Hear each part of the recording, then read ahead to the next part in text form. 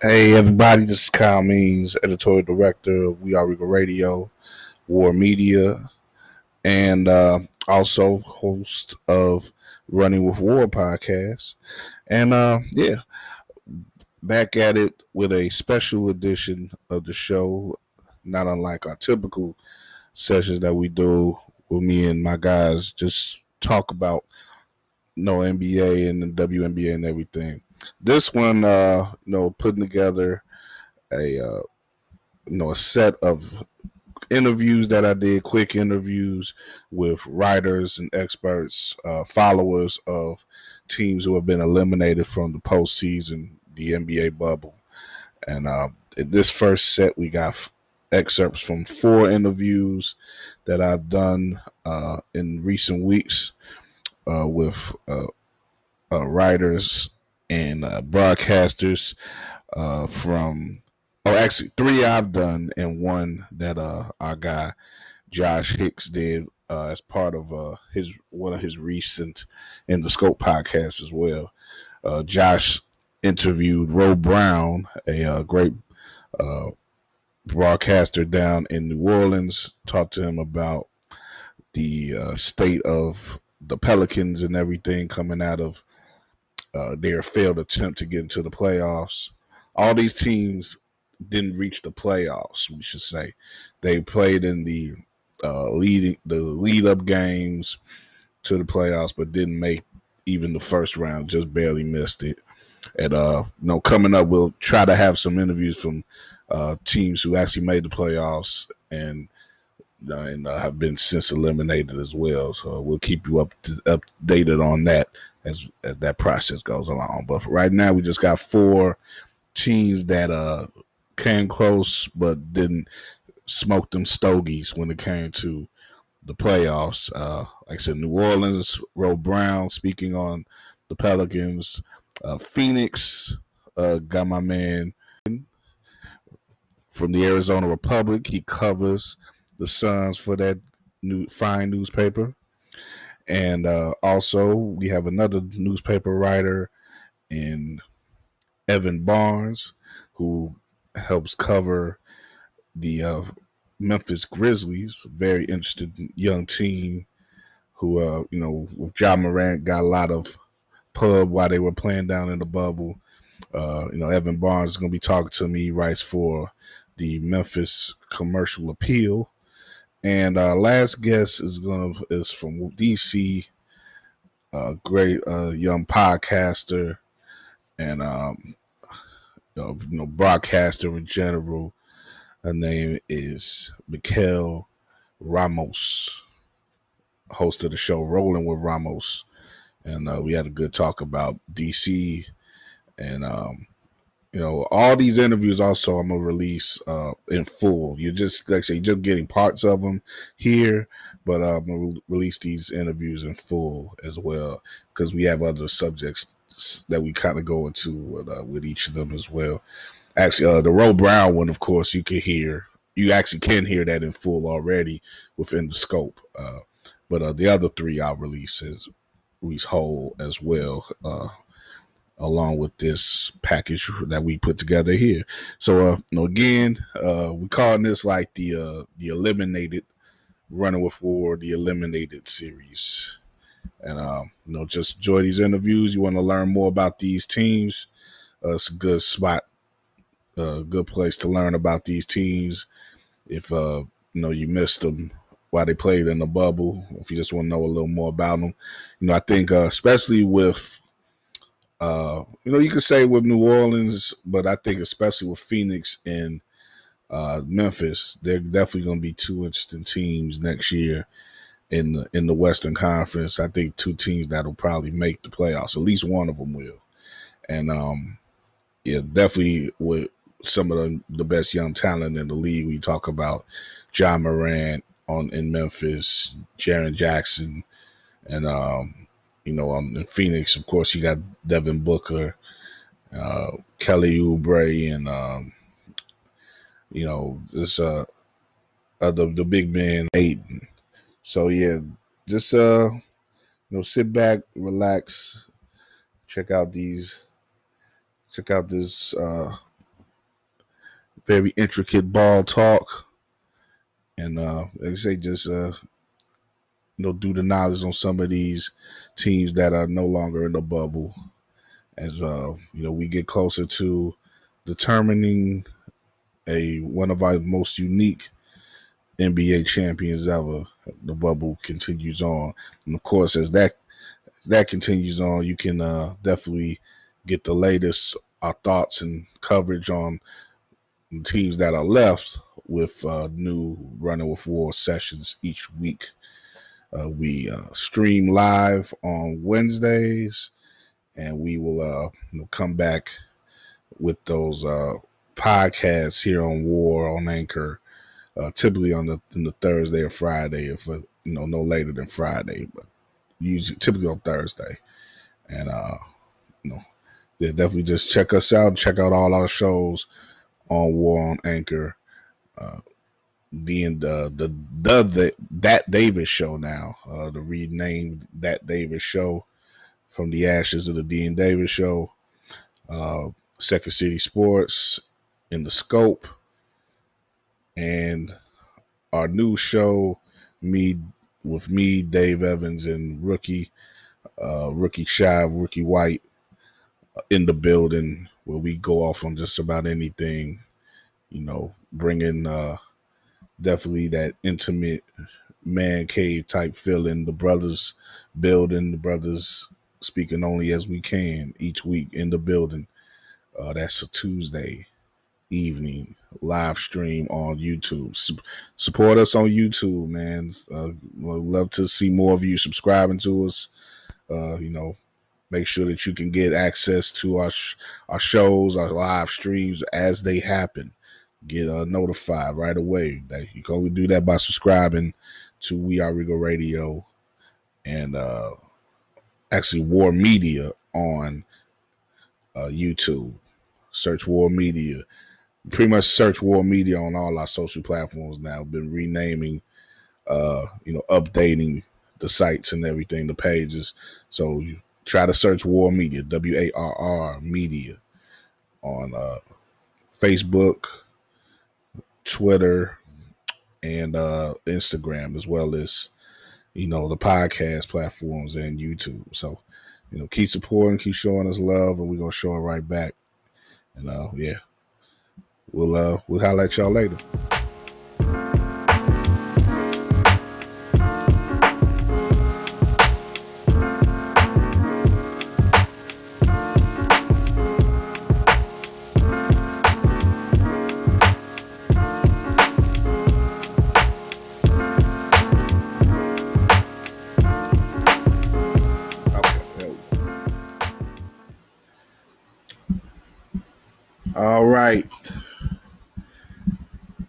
All right, let's get it going. Kyle Means here, War Media. We are regalradio.com, and we're back at it here, Running with War podcast, doing something special with my man Evan Barnes, who is a reporter down at the Memphis Commercial Appeal, right? And yeah, has been covering those Grizzlies, man, those up-and-coming Grizzlies, among other things down there.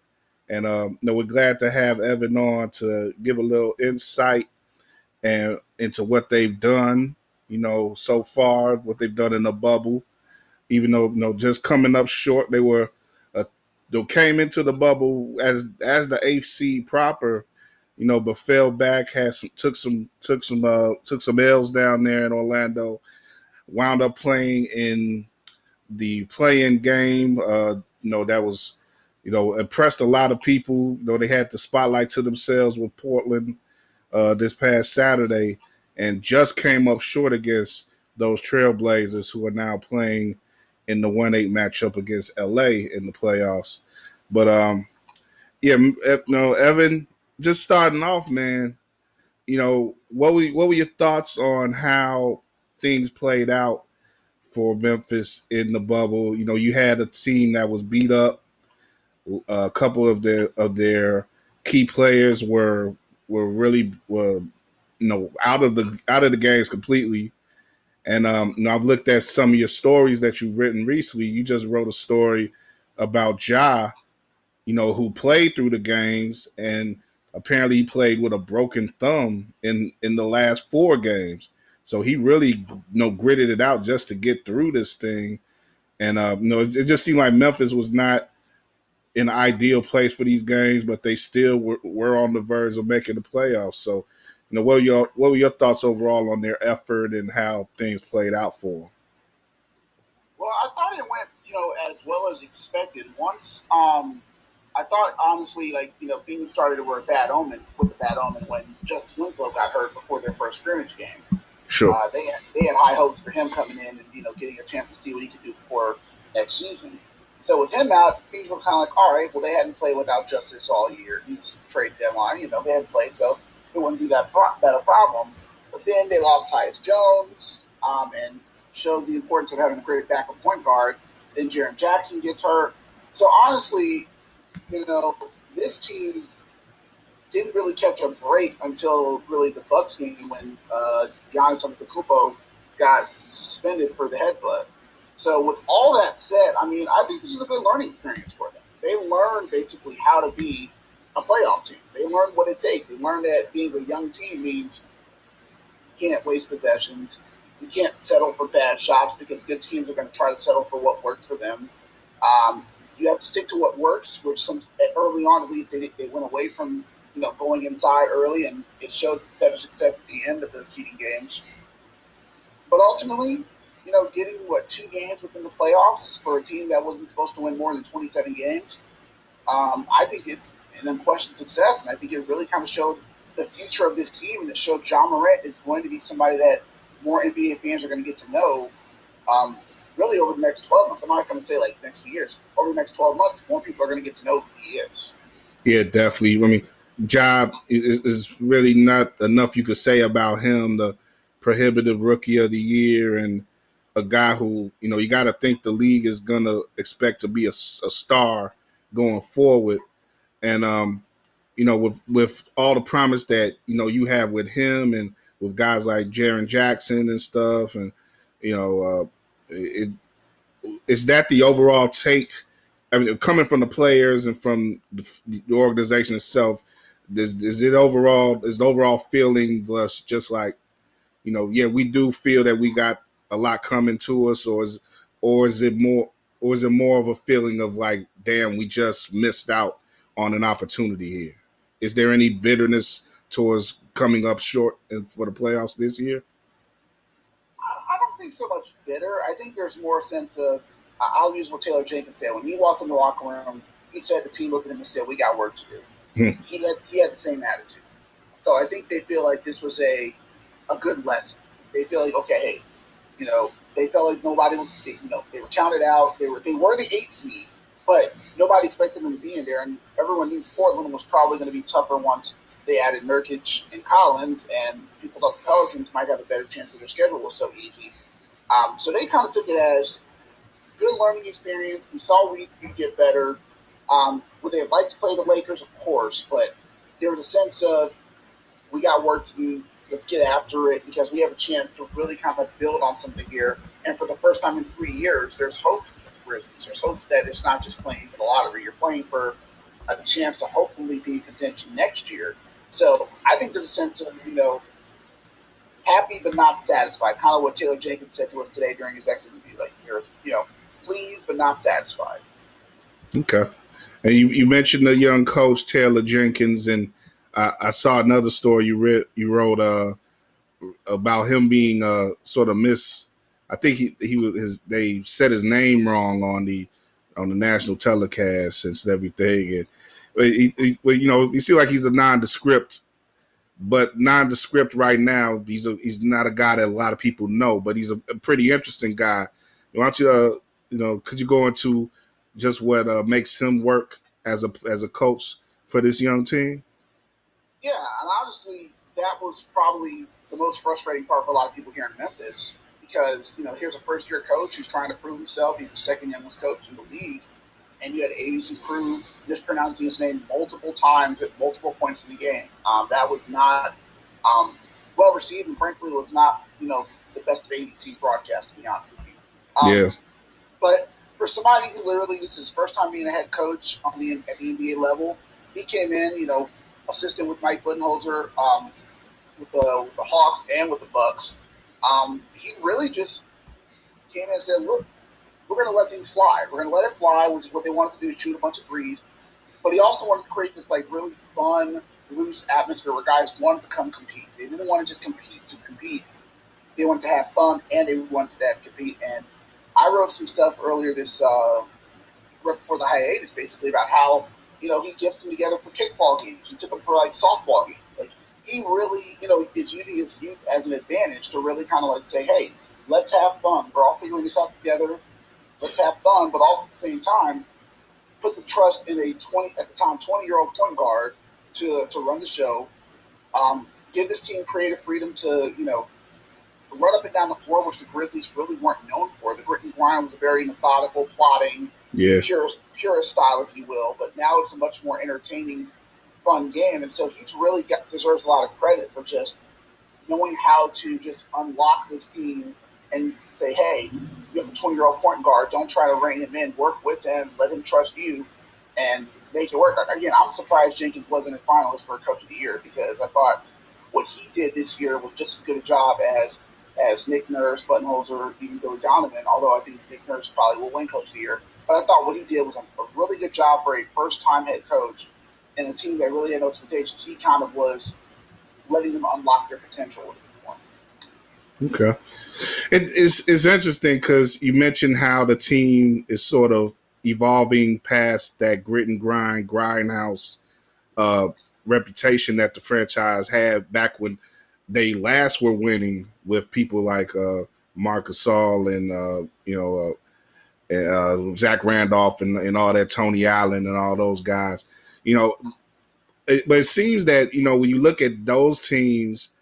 And you're getting a little bit of it now with stuff like, people mispronouncing Jenkins' name and stuff, broadcasts and stuff. It seems like Memphis typically has played with a chip on the shoulder, play with a belief that they've been overlooked by a lot of the NBA community and stuff. So that may be something that this team probably is going to internalize as well, even though they have, some good young stars and they're playing a different type of basketball than those older Grizzlies teams play. Oh yeah, they've already, you probably saw it during the broadcast. Memphis versus everybody. That's the slogan here. Or should I say Memphis versus everybody? But that's the slogan here. People buy into that because it is what they believe and it is what people have seen over the years and decades. That Memphis has been overlooked in various ways.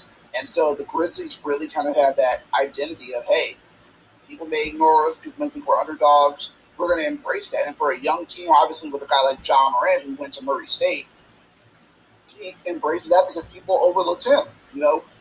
One of his boys from South Carolina, Zion Williamson. Zion became an internet star before he got to high school. Ja Morant had to go to Murray State and wasn't really well known until his sophomore year. So they have players on this team who embrace that, that I guess you could say underdog mentality. I think it's made them stronger because they understand, hey, we're all in this together, let's go with it. And they embrace them for it. Okay. And, of course, Ja's the star right now. He's the man.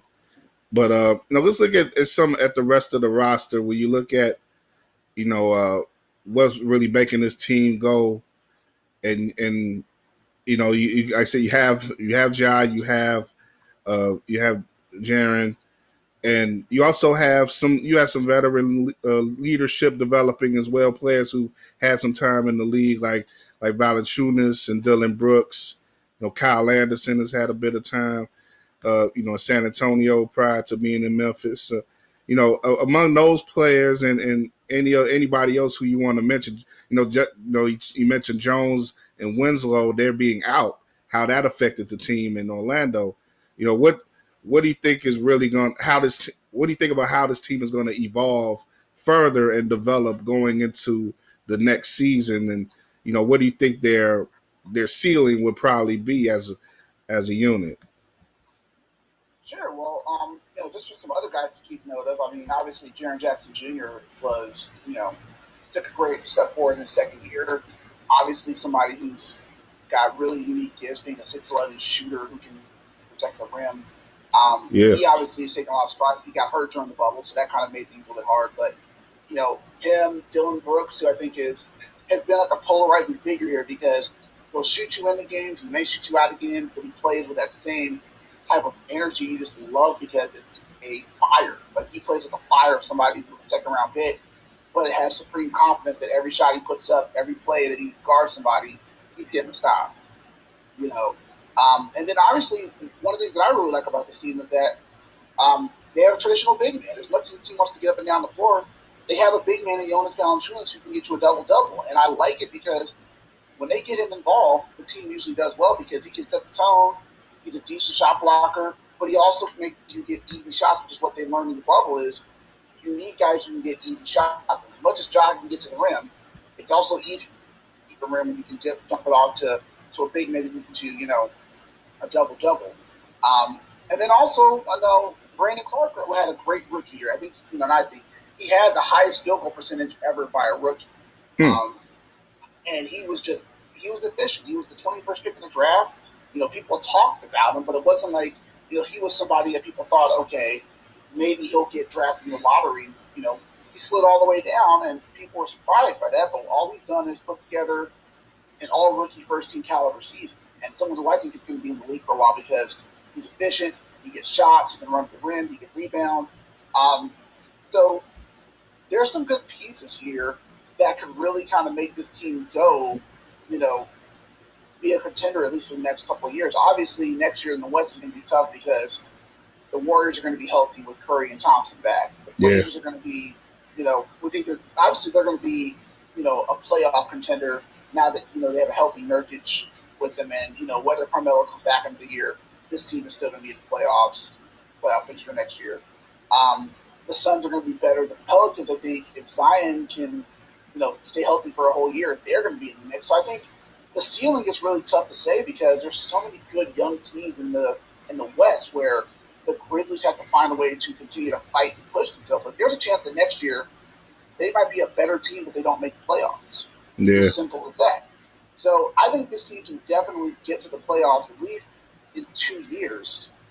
And then we'll see what happens, like who they get. But I think, they probably need to get maybe another scorer, another shooter who can be more reliable. That's probably their biggest concern right now is for all the talk of let it fly, they don't have that knockdown, reliable shooter besides Jaren Jackson yet.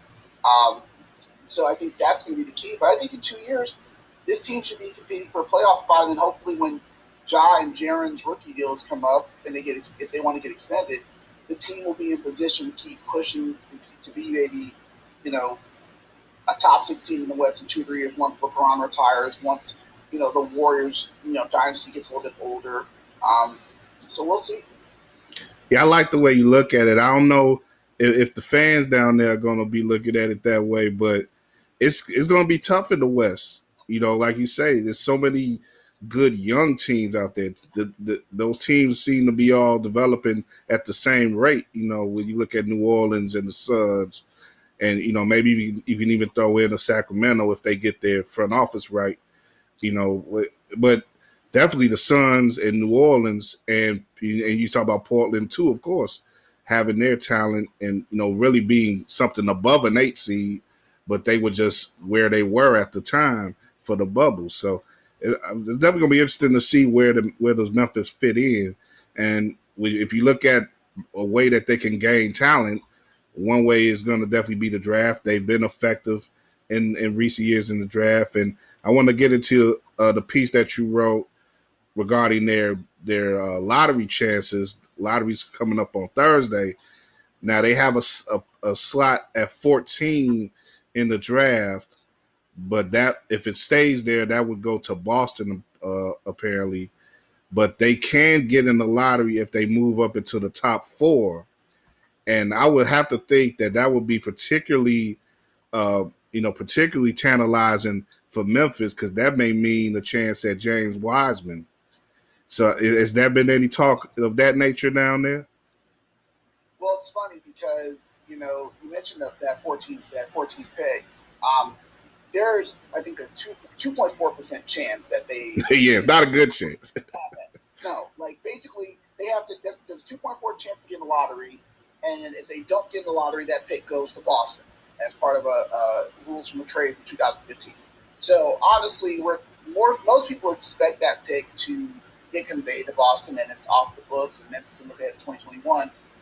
But I was surprised when I mentioned that who was going to be at the draft lottery representing for them, Elliot Perry, who's a minority owner and radio analyst for the team, Yeah, and of course a city legend who played at Memphis State, played in the NBA. yeah. When I mentioned that he was going to be their representative, everybody got excited, like, "Oh my gosh, they're going to get this pick! They're going to get this pick!" And I was surprised. I'm like, "Do you guys want this pick? Like, this draft is not really considered a strong draft." And you have a young team where you have 12 guys under contract. Like, do you really want to do this? Do you really want to get another young player? Or do you try to get a veteran mid-level exception? But people were excited about it. So, and of course, yes, there is the slight chance. But I think if they get the pick, they may get excited about James White. I think that let's go one step at a time. If they get the pick, maybe they'll be like, "Wow, James White's coming." But if they don't, then obviously they'll move ahead. But I mean, it would be kind of funny if everything surrounding James Wiseman's career here in Memphis, whether it was his high school career, the 3 games he played before the NCAA ruled him ineligible, or if by some luck or way Memphis got a pick to bring him back here. I mean, it would be kind of crazy.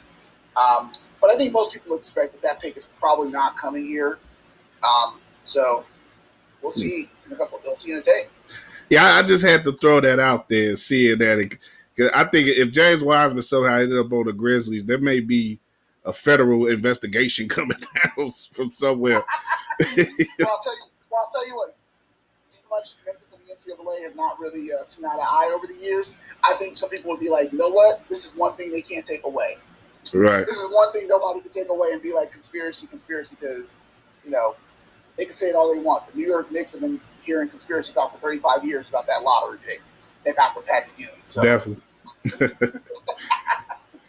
Yeah, man.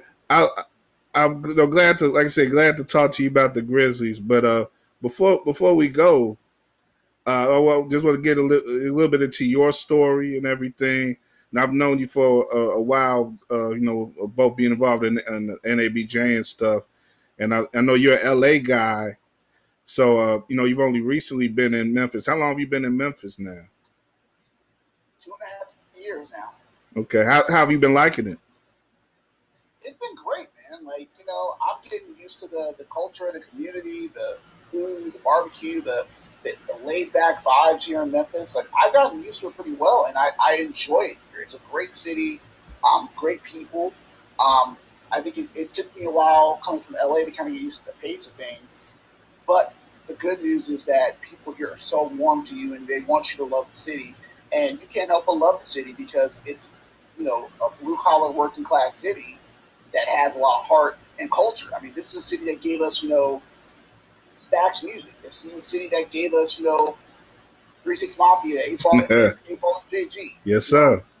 For those who love Elvis, Elvis is revered here. Yeah. Sun Studios, if you love Johnny Cash and all that stuff. I mean, this is a city that's given so much to this country. But when you come here and you really see how the people interact, it's a very just great place to be. So I'm enjoying it. I really enjoy being here. And whenever someone calls me Memphian, I get proud because I feel like I've done my part to try to really embrace the best of the city.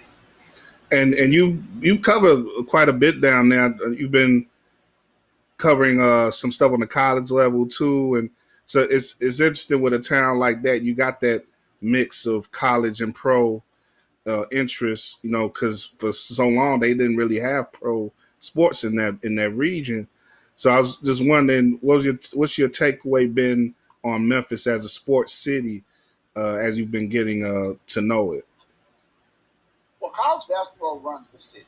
I'll never forget when I moved here. I went to a Tigers basketball game. I was one of the first things I did. And I saw how the people reacted to the team. I saw how much they cared about the team. I also basically heard people wanting Penny Hardaway as the head coach when I got here. Sure. And then a few months later, Penny was the coach. But this is a very passionate sports town. They love the Tigers. They care about the Tigers basketball team. The football team, now on this 6-year run of being really good. So slowly, more and more people are caring about the Tigers football team. And the Grizzlies, when they came here almost 20 years ago, it took them a while, but they've been embraced. Obviously, the grit and grind era made them more beloved and had the form rocking. But what I love about the city is that it's a very what's the way to put it? It's like a big city with like a small town atmosphere. So you have people who are very passionate about their sports, but yet it's like it's almost like a small town. This is our field, this is our city, our team. But yet Memphis has a national outreach. Like Memphis basketball people know because of Penny, but also because of Derrick Rose and John Calipari era. People know Memphis football a little bit more because they're putting guys in the NFL. They went to the Cotton Bowl this past year, which, by the way, was one of the coolest experiences I had. And the Grizzlies, people know. Like, people, even growing up in LA, you knew about the grit and grind era. You knew that they were going to be a tough physical team. You knew Zach Brent went from somebody people were intimidated by to somebody who comes to Memphis and is universally loved here. Everyone loves Zebo here. So it's a very fascinating and fun sports town where it's different from LA, where it's like LA's sports is passionate. And I don't think there's enough credit for that because everyone assumes we're doing so many different things up here. But LA is a very passionate sports town. Here in Memphis, you feel that passion a little bit more because, it is such a big part of the city's fabric. So it's a very cool experience, I'll say. Yeah, and you speaking on that, I just was thinking about how, it's been about 20 years now, and Memphis has been playing on the West. They played a lot on the West Coast because they've been in the Western Conference.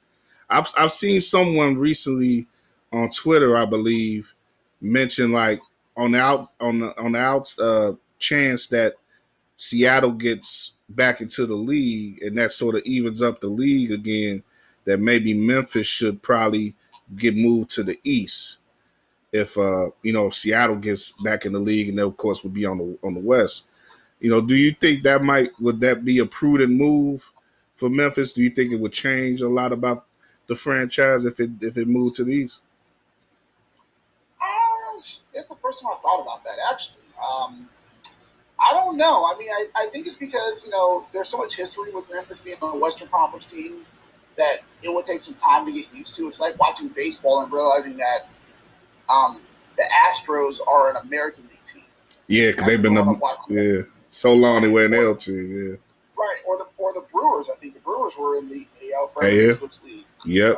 Like it would be weird, especially for a city like Memphis where they like tradition and things.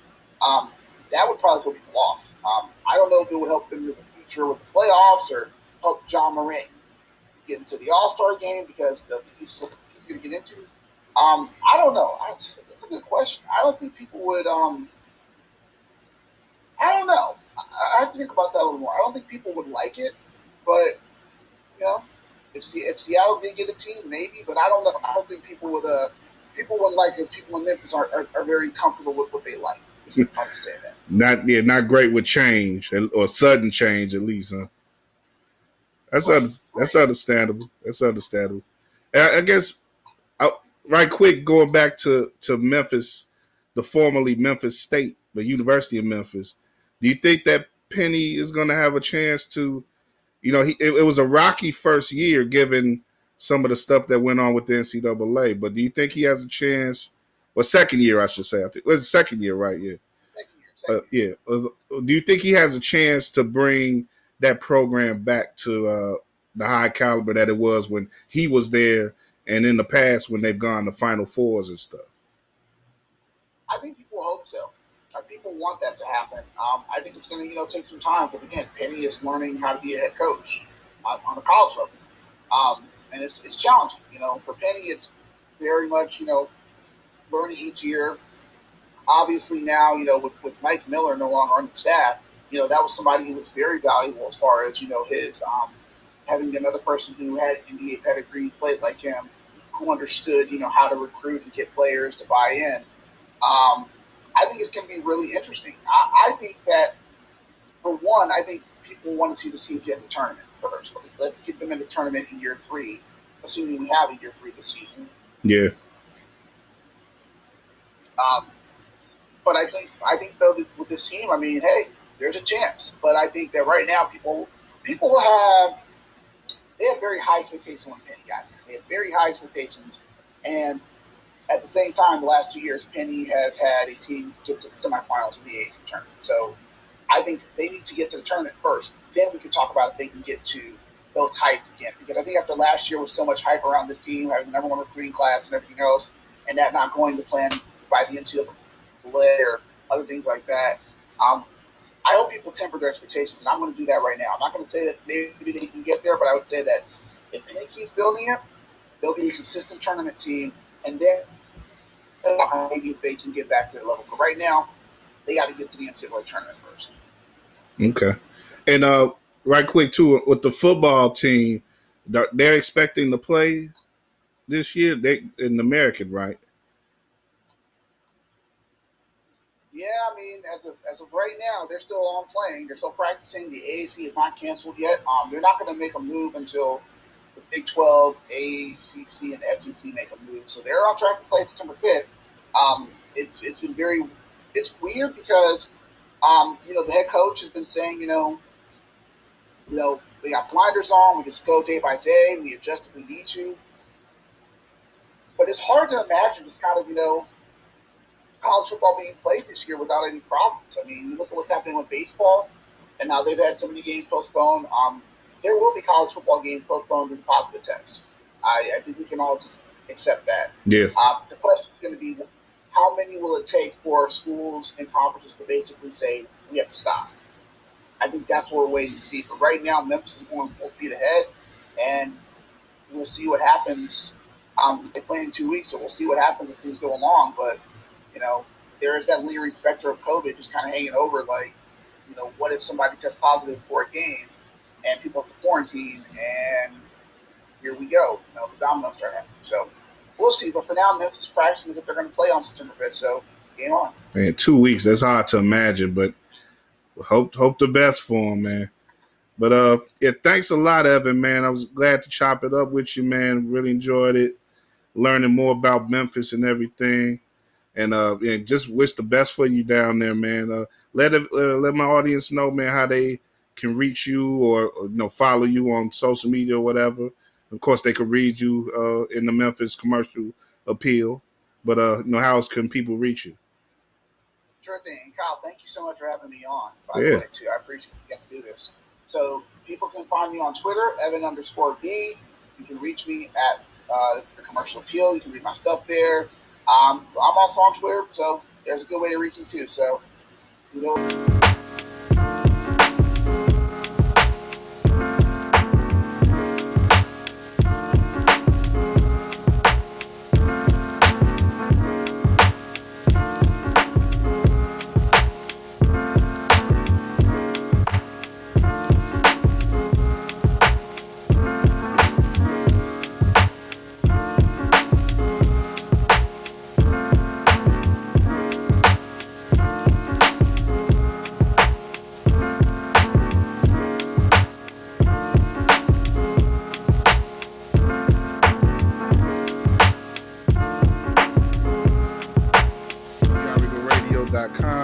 War Media, the Empire Rising, and here for our Running with War eliminated segments that we're doing.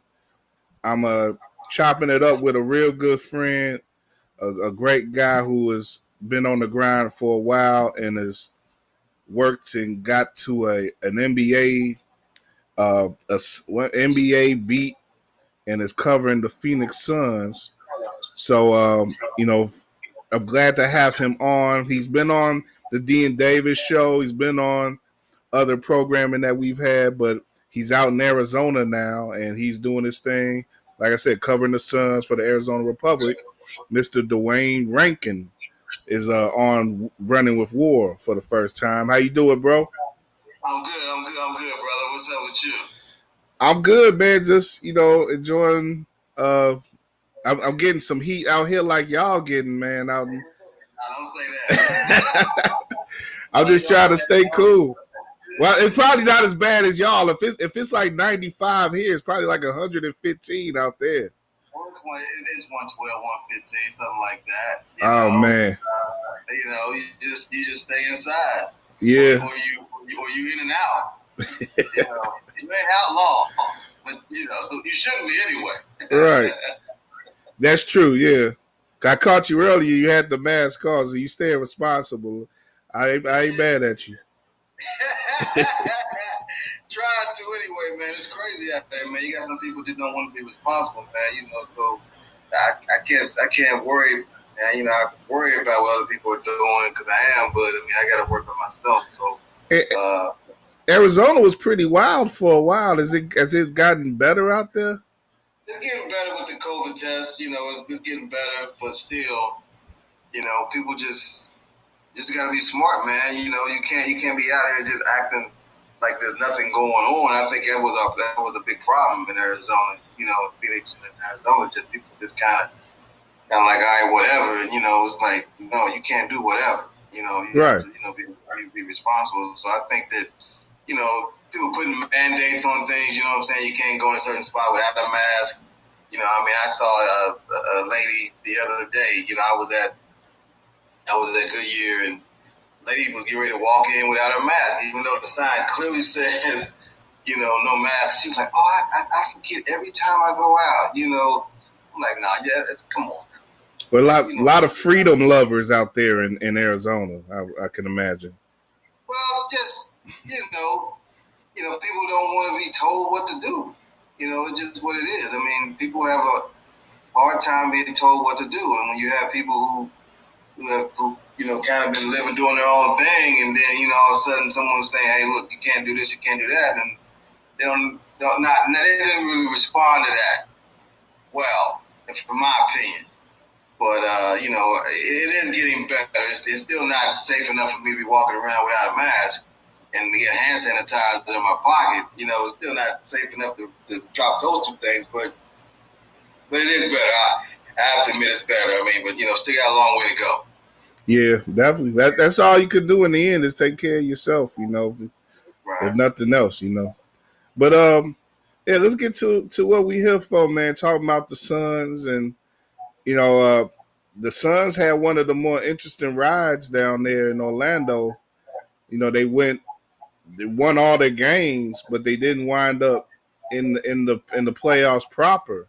They didn't even wind up in the play-in game. So, just starting off, like from your point of view as a guy who's followed the team, what do you think they've taken from that experience, and what has it meant to them? A lot of people are high on them right now, but they didn't get that experience of getting to play in the actual playoffs. Right. I look at it in a couple ways. One, they were able to be if you look at the last 3 wins, first of all, you can't front them going 8-0. Considering the circumstances, they did very well to go 8-0 in the ball. They did great. The only team they lost to was Boston, and that was an exhibition game. And you can see how well Boston's playing. So they lost to a really good team, a playoff team. But they beat Utah and Toronto in the exhibition game. The Durant's exhibition, but I thought they kind of set them up to move forward and to play the way they did. If you look at the last 3 wins, you could put an asterisk beside them. Because OKC rested like 5 guys. Philly was without 5 guys. Embiid, Simmons. Obviously Simmons has been out with the knee, and so key guys were rested in those 2 games. Sure. Yeah. The last game against Dallas, Luka didn't play second half. So those last 3 are kind of like, not given, but not exactly much of a challenge either. But the first 4 or 5, they beating Dallas that first game by 2, then they went off over the Clippers. Then they beat Indiana, which was undefeated at the time in the bubble, and then they beat Miami. And Miami didn't have Butler, but Miami, plays a certain style. So, they have a culture there, obviously.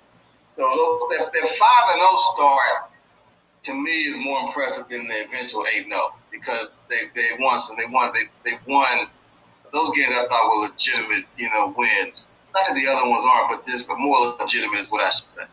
So I think they got ways to work together. I think that great thing about it, I think that they got to know each other far better than they did when they were during the season. It was like they not. I don't want to call it forced, but it was like wasn't much to do, in the bubble. So they spent a lot of time together. I think Devin got to know his teammates far better than he ever has, during the season. So I think that helped. The fact that they won without Oubre and the Baines not playing a game, I thought that was significant. They got some contributions. The guy, Cam Johnson, rookie. He's no longer a rookie. He played well. Bridges played well. Sarver showed he can come off the bench and play well. Yeah.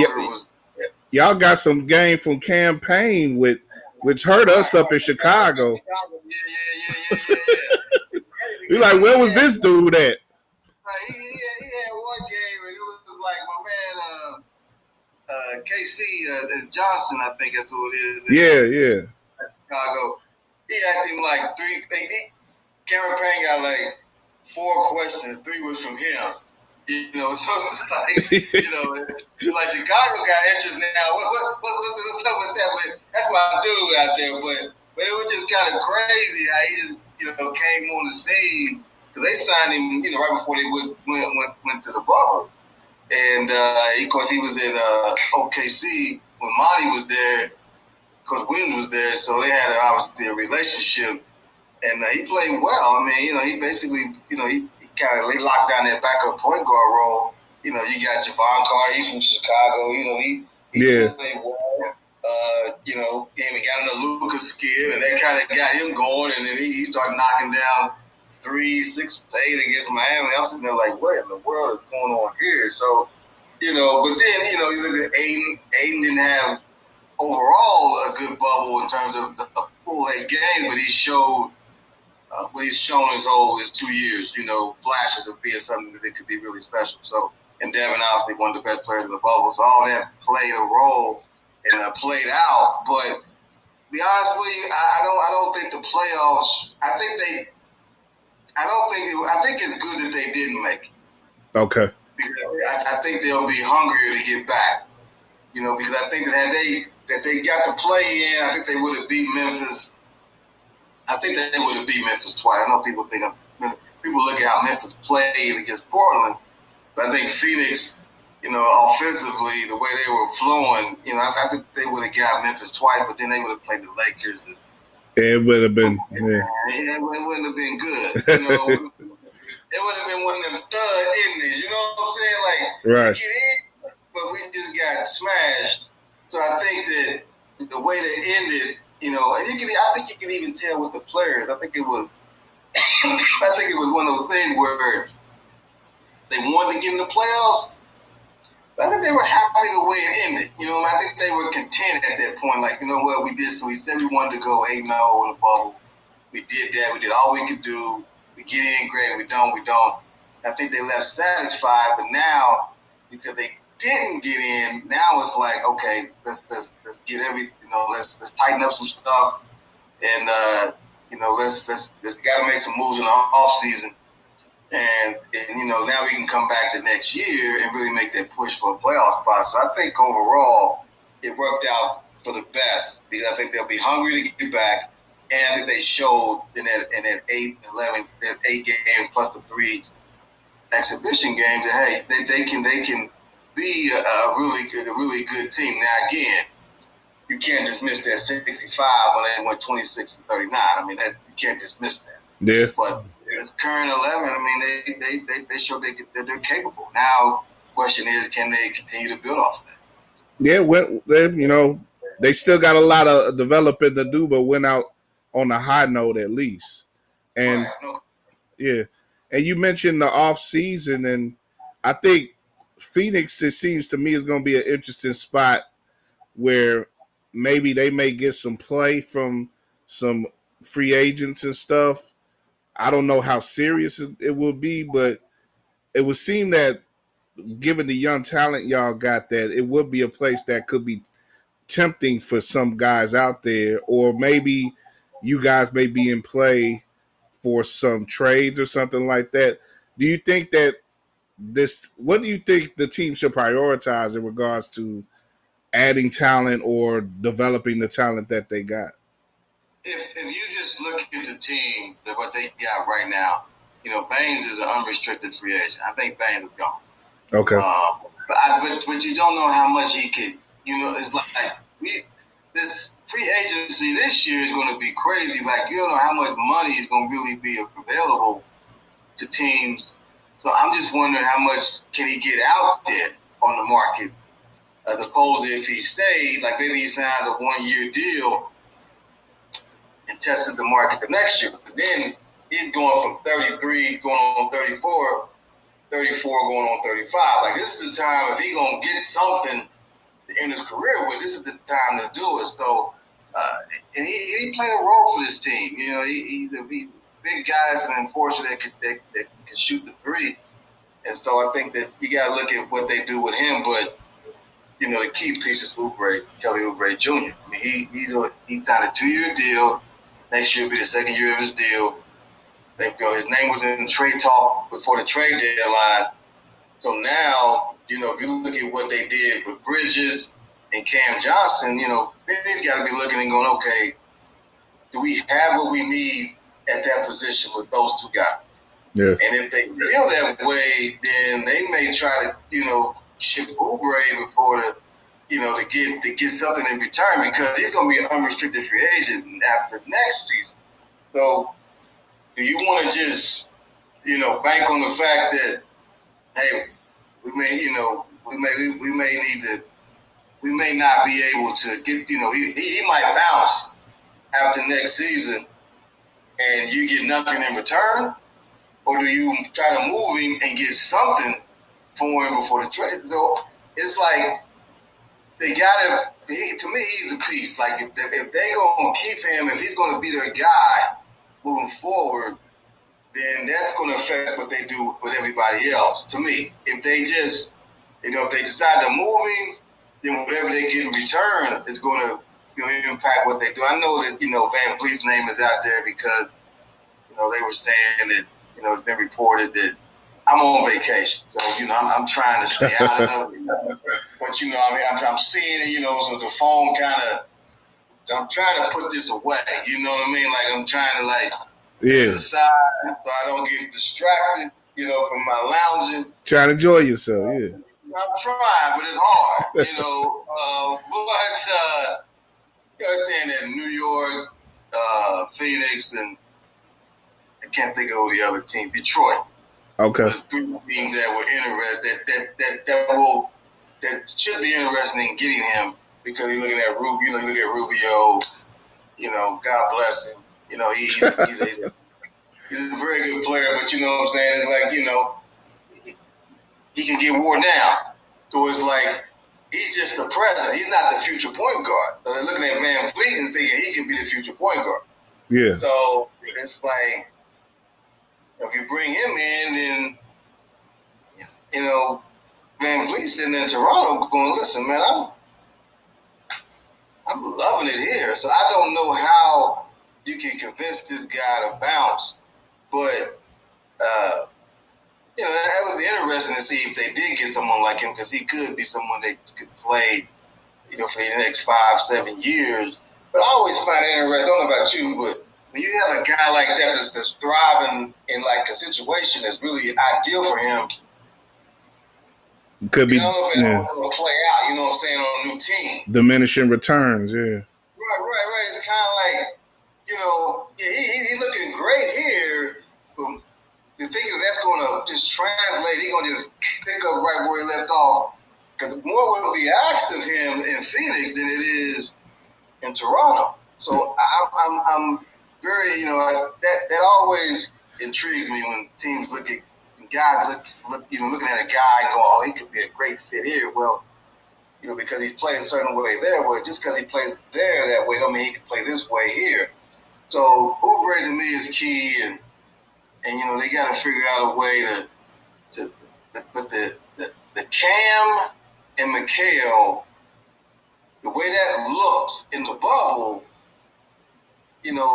Phoenix got some decisions to make on what they're going to do with Oubre, and then Ayton is always topic of conversation here. It's like people, every shot Luka makes, they don't hit that Ayton like, yo, yeah. Where you at, man?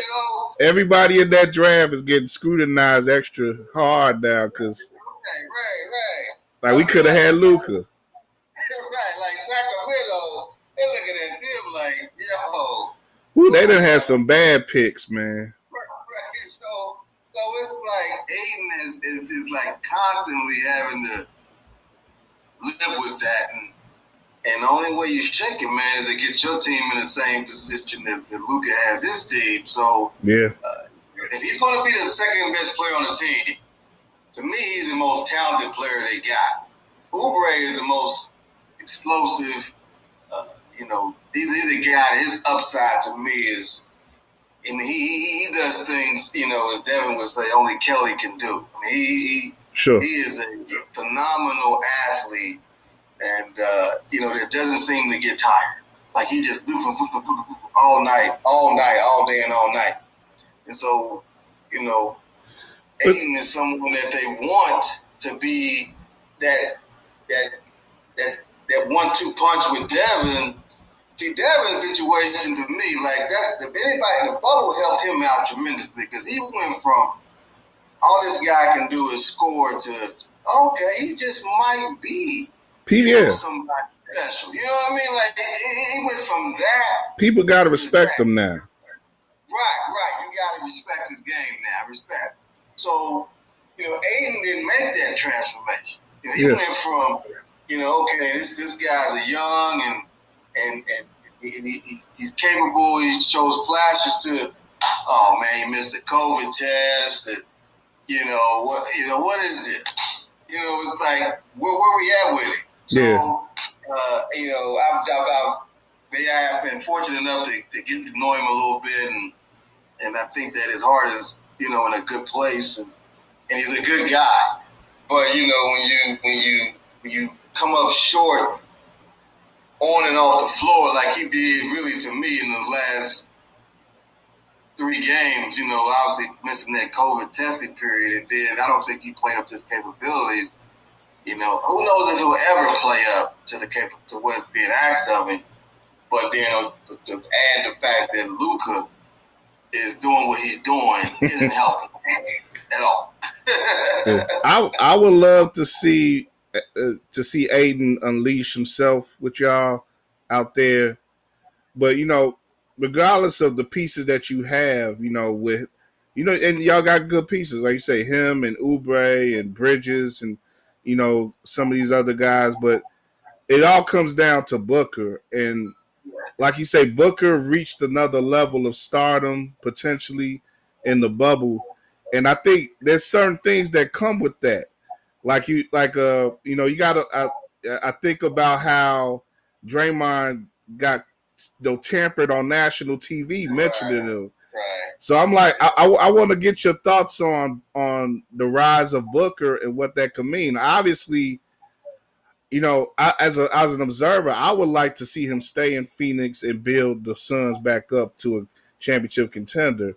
But I know there's going to be a lot of people hawking them, like Draymond, like the Warriors, and other. I'm sure there's at least half the league.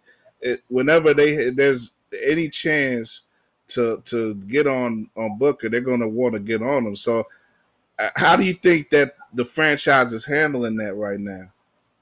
Well, it's interesting that I talked with Devin before the end of last season, and because he was about to jump into this extension was about to kick in. Okay. And he was saying how one of the things they discussed was that him being more involved decision making on who comes in and who doesn't. Sure. It's like saying, I'm not here to, they're not going to, I'm not making the decisions, but, I'm being contacted. Is what his thought was. Okay, I'm going to be contacted. They're going to let me know what they're doing, what the plans are, and stuff like that. And so then obviously they didn't pull the trigger on Russell. So then it was Boyd, and so it was like, okay, what is this, what they doing? You asked, Jerry James Jones, he's like, well, Devin is still, basically saying Devin's still the player. We made the decisions. Devin's still a player. Yeah. But, we will listen to him, but franchises win championships. Right. He has a role, we have a role. Right? Yeah. Okay. So now, you fast forward to now, it's like people are looking at him and going like, yo, Phoenix, y'all need to do more for this guy. And clearly he's now being considered, even a realer deal than he was, before that. To make an all-star team help some, but this bubble thing really, raised his NBA profile. And so now, your Phoenix, to me, it's like the pressure's on. Okay, you got this player who clearly has shown that he can be special. Now, what are you going to do? Are you going to make some moves to get even better pieces around him? What are you going to do to help? Because I wrote before the bubble that he was in a win-win situation. That if he did well in the bubble, he would get a great deal of credit, which he did.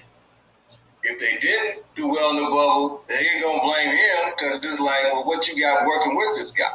So it's like now, because of what he's done with no Oubre, no Baines, and the way he played, it's like now what are the Suns going to do to help build even a greater situation for him so he can win and be in a playoff situation. You probably got the right head coach. I think Monty Williams was the best thing they did last summer, hiring him.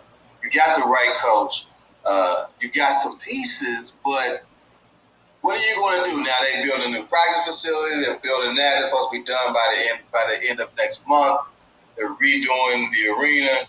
All these things are being done. So now the final step to that is get better players to go with Devin Booker. You have good players. You have some that are really good. You have some that can be great. But are you going to leave it there? Are you going to stop there and just say, hey, well, we just going to keep these guys together and we go at another year? Or are you going to be aggressive and say, you know what, we need to get him this, and then we get him a power forward that's more athletic. We need to get him another shooter. We need to get, what are you going to do to help him achieve what y'all think y'all should be at, and that's to become a playoff team? So it ended great, but the way that Devin came out of it now is looking like things has got to do more. And you talk about the spotlight, like Devin, I don't know what's going on, but he got to know whoever he is now friends with. What's her name? Jenner. Hey, yeah, one of the that's all you need to know. The Jenner girls, yeah. Hey, the cameras is following him. I mean, it's like they taking the pictures and he looking around like, oh, they got me. Hey, you become a celebrity now. You got that dude. But the way I hate, I kind of don't want to go into this, but I do.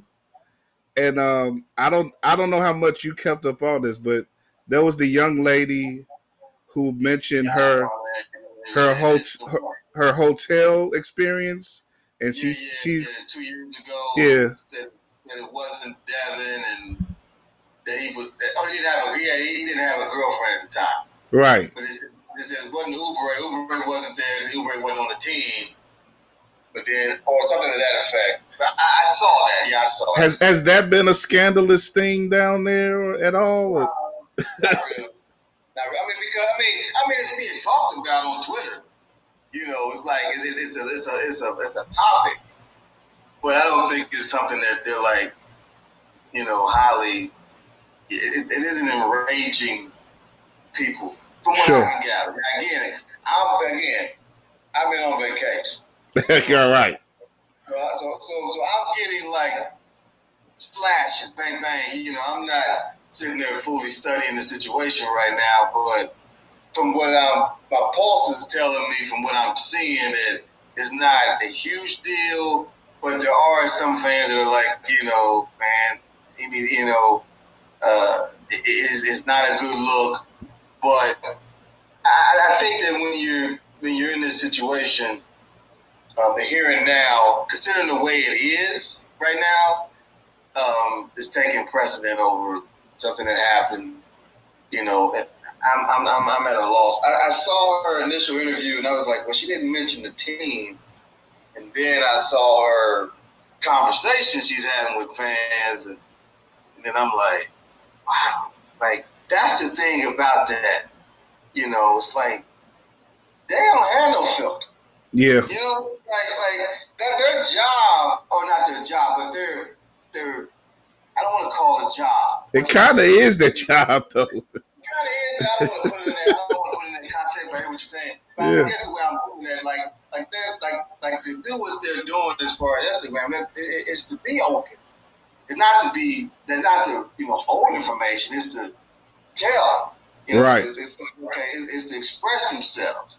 And so it's like, man, like it's really something that when you look at what this franchise has tried to do, it's just another thing where you're like, see, there you go.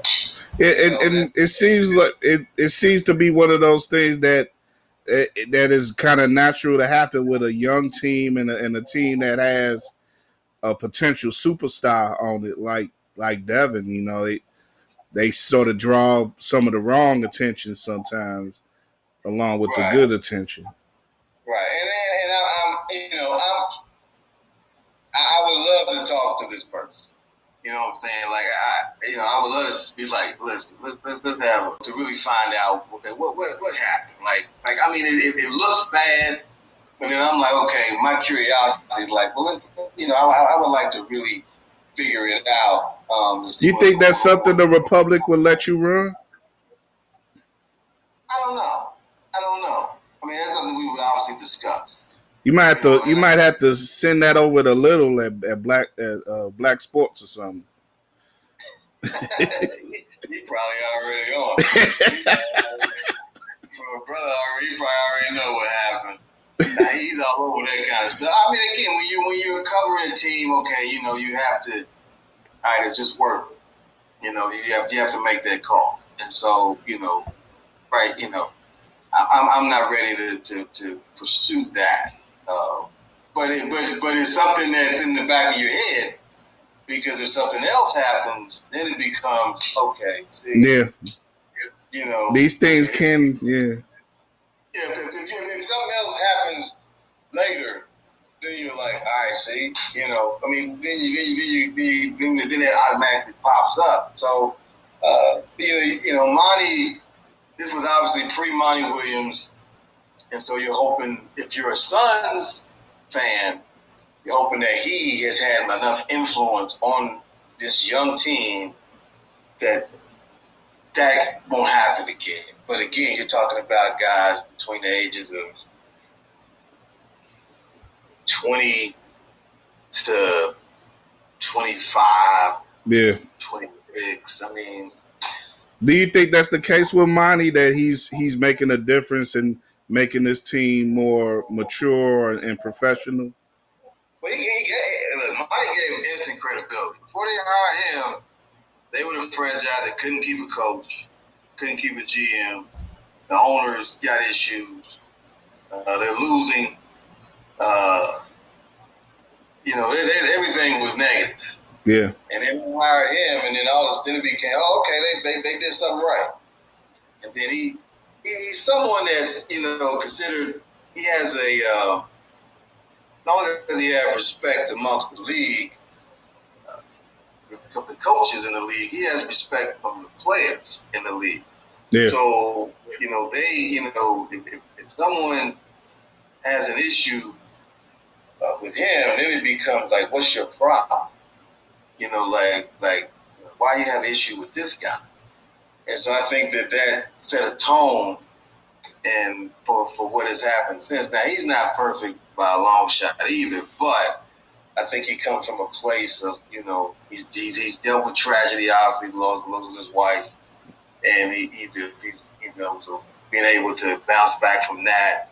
He has, not that still doesn't hurt because it still does with him, but he has a belief, faith, and he talks to the players and tries to be honest with them, and even DeAndre was saying that that him and Monty bumped heads during the season, but that he respects Coach, that's what he does, and talked about him being like a father figure and things of that nature. So it's like he's gained the respect of the player, and because he put those guys, man.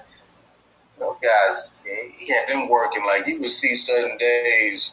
I think he had them practice on Thanksgiving, if I'm not mistaken. On the actual holiday. Yeah. I think he had them practice on Thanksgiving. Wow. And so he was like, "Oh, they got time to get home and eat." So I'm sitting there looking at him like, really? Like, that's okay. So I don't think that would have happened the season before with Eagle. I don't remember if they practiced on Thanksgiving or not, but I do know that Monty is far more. He's far more disciplinary in terms of guys working. He's all about work. His whole thing, everything on the other side of hard. He's all about work. So, guys had to condition themselves that that's what it's going to be. And so I think that that's helped them in terms of the focus. And again, the bubble. What the best thing that happened for him was that what they did in the bubble validated what he's been preaching all season. Sure. Yeah. So now, when it comes to next season, all they gotta do is say, "Hey, you know what? You know why we want 8-0 in the bubble, right? If y'all want to, have that kind of success, then this what has to be done. If you don't, then okay. But if you do, then you know what it takes." And so I think that he's been a major. He would be someone that they hired the right guy, and now the question becomes, he even told me, like, during this season, he was like, you can have good guys on your team, but they may not fit what you want. And now Suns got to figure out, do the guys they have fit the culture? Even though they seem to play well in it, do they fit what you're looking for, or do they need to go out and get some other guys to fit what they really want? And then Monty Williams is probably, along with Devin, at the top of that. Yeah, that makes a lot of sense. And I think, I really do think, and from people I've been talking to here on our show and online and stuff, like, a lot of people are excited to see what the Suns are going to bring in this upcoming season. So, it's pretty competitive out there in the West. There's quite a few young teams on the rise out there, but I think the Suns have a chance to be one of those better teams if it seems like if they stick to and buy into what Monty is giving them as a coach and stuff. But before we wrap up, like you said, there may be a need for one more player on that team, another star maybe.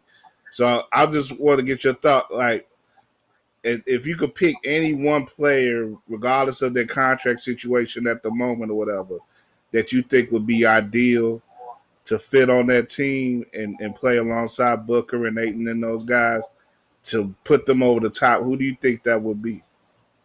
I don't. Well, Well, just real quick, you do know Dallas is the 7th seed.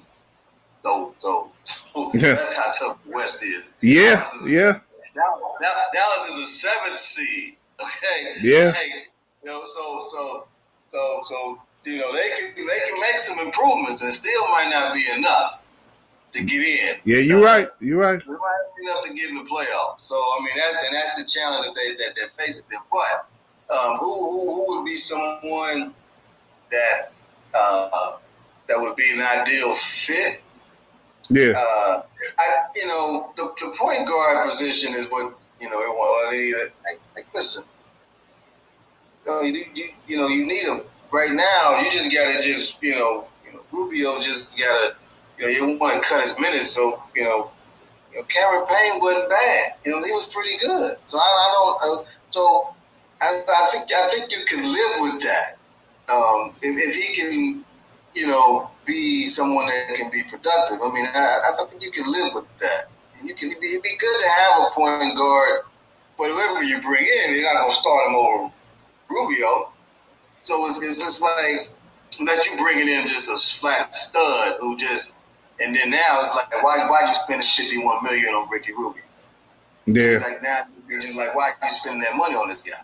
So it's like how many more years does Rubio have on his deal? 2 more years on his deal. You say 2? 2, yes. Okay. So so it's like, come on, man. Like I don't know if this is the time to do that, but then the market may, situation may tell you, okay, this is the time. So with that being said, I'm always looking at. I still think their weakest spot is the 4. I think Cam can play the 4, but he's really a 3. So I don't think that. I think they need a more athletic 4. What about like a Aaron Gordon or somebody? Aaron Gordon could be. It could be. But if you bring in Aaron Gordon gonna want shots. Yeah. You're gonna be like the Atlanta Hawks, shooting every 7 seconds. It's gonna be back to 7 seconds or less. If you bring in Gordon, because he's gonna want shots. Obviously, if you're keeping again, Oubre is pivotal. Whatever they do with him is going to turn what they do completely out. Because if you were to keep Oubre and say you brought in Aaron Gordon, and then you brought in, obviously you still got Booker, Cam Johnson, they're going to want him to take threes. And Ayton, listen, man, that's a lot of people that want to shoot. And Ayton can get, I guess he could get. He doesn't have to, but then now if you're not letting him shoot, then okay, why do you have, why is he the second best player on the team? So there's a lot that when you bring in a guy that feels like he can be a star, has been a star somewhere else. I look at guys who don't necessarily have to be the star, but can give you what you need. Like say Jeremy Grant. Okay. He can be a 4. He's athletic. He can shoot the 3. He run. He gets up and down. He plays good D. I think he would be ideal to be your starting 4. I look at Gallinari at OKC. He's someone that can stretch the floor, a lot more athletic than what you think. Has good size. You know what I'm saying? Like he's a big dude. Right. With some good handle. So I look at guys like that if you brought one of those types in that can seamlessly fit in and are better than Sarge, because the guy has to be better than Sarge. And then it can't be someone that's even with Sarge. Because then it's like, okay, what you doing? It's got to be better than Sarge, so Sarge can remain on the bench. Right. You can bring him off the bench to be that 4 or 5 guy, and then maybe you play Cam at the 4 coming off the bench, and then maybe you have a situation where you're playing small ball, then you can move Cam to the 4 and playing Ayton at the 5, and you can have that versatility. But Grant and Gallinari are the first 2 players that come to my mind because I think that they need a more athletic four that can defend another team's four. Because Sarge, God bless him, but sometimes he's guarding people, and I'm just like, it ain't working. It's not working, for him. So if you got a more athletic four that can defend, as well as he doesn't have to be a guy that's giving you, 15, 16 points a game, and even in the draft, like Toppin from Dayton, his name is being thrown out there. He would be ideal if he dropped down to that 10th pick. He's an athletic guy. He could get after it on the glass. Even last year, the kid out of Memphis, Brandon Clark. Oh, yeah. High school ball in Phoenix. He would have been ideal, to play the four. But, then if you do that, then you're not getting what you ended up getting with Cam. So it worked out for both teams. But they need a four like that, that's athletic, can shoot it, defend, protect the rim, help Ayton on the glass. You need that kind of four, man. And if Grant or Gallinari was available to get at, those two to me would be ideal because it would make Sarge still have to come off the bench. And Sarge was someone that struggled coming off the bench before, but I think Sarge realized, hey, look, this is if you're going to be on a really good team, you need guys that could be starting somewhere else coming off the bench. Right. Sarge could be that guy. So yeah, Sarge is starting for a sorry team, but he's a good rotational guy on a playoff team. Yeah. Right. Yeah. And that's exactly right. Like, he's a rotational guy on a playoff team, and if you need guys like that, if you're going to make a run at a playoff spot, and he would be perfect coming off the bench, your sixth man, seventh man, and he's a banger. He'll work hard. Got a little post up in. He can knock down the three. Clearly, like I say, he's not nearly as athletic as the guys I named before, but he's of good value as a backup 4 or 5. But again, to me, it's all on Uber. Whatever they do with him is going to dictate whatever they do after that. But Pat pick 2, it'd be Grant first, and then Gallinari 1 and 1A. I like Grant because, and you never know, because Denver maybe want to make some changes especially if they get knocked out of the first round this year as a high seed. They may want to make some changes, so you never know. And also at the same time, and that's one of the reasons I think it might work out, because you see when they playing Porter more than they playing Grant. Yeah. They believe that Porter, the way it's looking, they think Porter is their guy. And so if you think Porter's your guy, you can find the backup. They're saying, well, Millsap situation. Look, if they think Porter is there, can play the 4. Then they can go out and find a backup. But then are you worried about Porter's injury situation? He looks healthy. He looks healthy to me. I mean, the boy's been doing major stuff, even though they get ready to be eliminated next couple of days. Yeah, but you got to let him go at some point. That's the same thing I think with New Orleans and Zion. Like, you got to let him run at some point, man. I know you worried that something may happen to him, but you got to let him run. Oh, yeah, I mean, don't get me wrong. No, but again, I think that's part of Denver's situation. Like, what do they do with because again, they're playing Porter more than they're playing Grant. Yeah. Like, there's a reason for that. This ain't no experiment. Like when they was in the bubble, playing those seeding games and the exhibitions. Okay, I got it. But now you're in the playoff, and he's playing more now than he did then. No, this is by design. They think that this guy is their future. So yeah, definitely the future.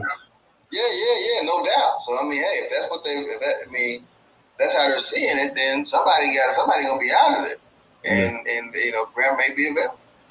Yeah, and if he ends up on Phoenix, I think that'd be pretty dope. But I think either or, I think Phoenix has a good future ahead of them, man. So I'm gonna look forward to seeing how you cover them, man, and I hope things go well for you out there in Arizona, and you can keep cool however you can.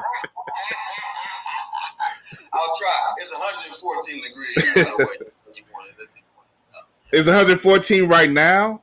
114. It was 114 when we started. I'm gonna look it up real quick just to check. So you wiping your forehead. Yeah, I couldn't handle that, man. We got you sweating. You like you ain't even here. Oh yeah, there it is. 114. Wow. 115. I hope you got the AC pumping, man. Oh man, AC, it's blowing. Oh yeah. Yeah. I'm just not allowing it to, enter the frequency of this conversation. Right. Yeah. It's not overriding you. I can hear you good, man. So this should come out pretty well. But man, Dwayne, man. Man, you keep doing your thing, man. I'm happy for you. Make this happen. I know you're going. Make it rain on this. So yeah, definitely, man. I'm glad to reach out, be able to reach out to you and talk to you, man. And I'm glad you're doing well. So, like after your vacation, people can pretty much check you out on the Republic website and stuff, right?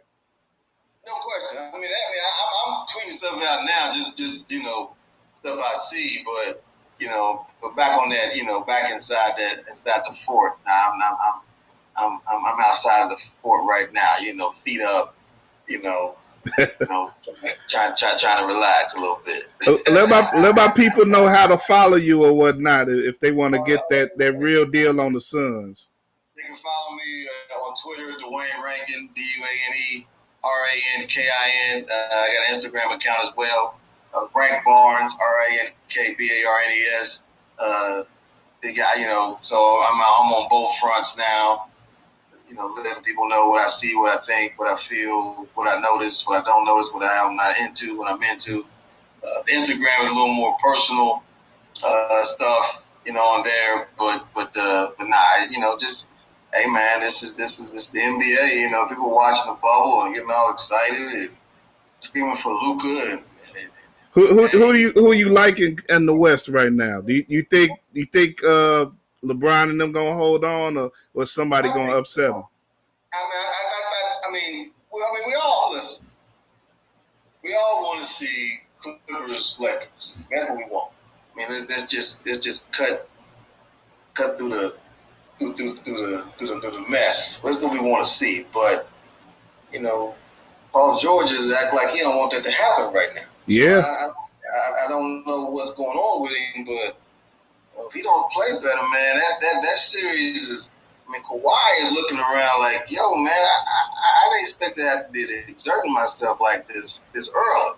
Mm-mm. I was trying. I knew I had to do this when we played the Lakers, but this first round, me, having to drop 30 something for us to be in the game. He's like, nah, I didn't think I had to do all well, this. He may want to think about guarding Luka a little more and not having Reggie Jackson on him. That was just, they be switching all day. And yeah, I mean, I get it. Everyone, people saying you shouldn't switch, but, I mean, they're programmed. That's where they're at right now. Everybody switches. Yeah. It's just natural. That's why you don't even need to set screen no more. Dude just run up there. And then he just moves out of the way, and the guy that was guarding the other guy follows him, and then it's a switch. You don't even got to set a screen some of the time to get the switch. So, I mean, they're just programmed like that. I mean, I tell you what, he probably won't switch again. But yeah. With all that being said, look, man, it's a step back three being shot at air ball threes 2 or 3 times in the game, and come on, man. That just was a hell of a shot. I mean, you can't guard it. Yeah, you really couldn't guard it. A hell of a shot. I mean, that just, he plum ankle, step back. Come on, man. Like, that was insane. But he did. But again, it's one game, and if the Clippers do what they're supposed to do, they'll get him out in 6. Yeah. In my opinion, if Paul George comes to play next 2 games, it's over in 6 games. That might be a big if though. It's the biggest if going right now. Like it's the biggest if in the ball. Like because the way he's playing right now, it's like, oh man, you don't want to do. Listen, all that stuff he was talking, him and Damian Lillard going back and forth, and Pat Bev, and come on, man. Yeah, you cannot lose this series. You just cannot. Nah. You can't do it. I mean, you can't do it. You on a team that you're on the best team you've ever been on, from top to bottom. You're probably playing for the best coach you ever played for. Maybe playing for the best organization you ever played for in your hometown. And you lose in the first round? Yeah. Come on, man. That can't happen. It ain't a good look at all, man. Ain't a good look at all. They calling them pandemic P right now, man. You know what? It's time to go. It's time to go. I know you had to go on that one, man. They got to go on that one. But it's time to go. But the Lakers and Portland about to come on, so I'll let you enjoy that and enjoy the rest of your day, man. All right, brother. Appreciate you, man. Keep doing your thing, man. Anytime you want me on, man, I got you. I appreciate it, man. Thank you. All right, now. All right. Dwayne Rankin, man. That's the man right there. ArizonaRepublic.com. Arizona Republic. Wherever you see that, you see the Suns coverage. You'll see that you hear from that man. So definitely check him out. All right, we'll keep it going. We are RegalRadio.com. This is the Running with War show.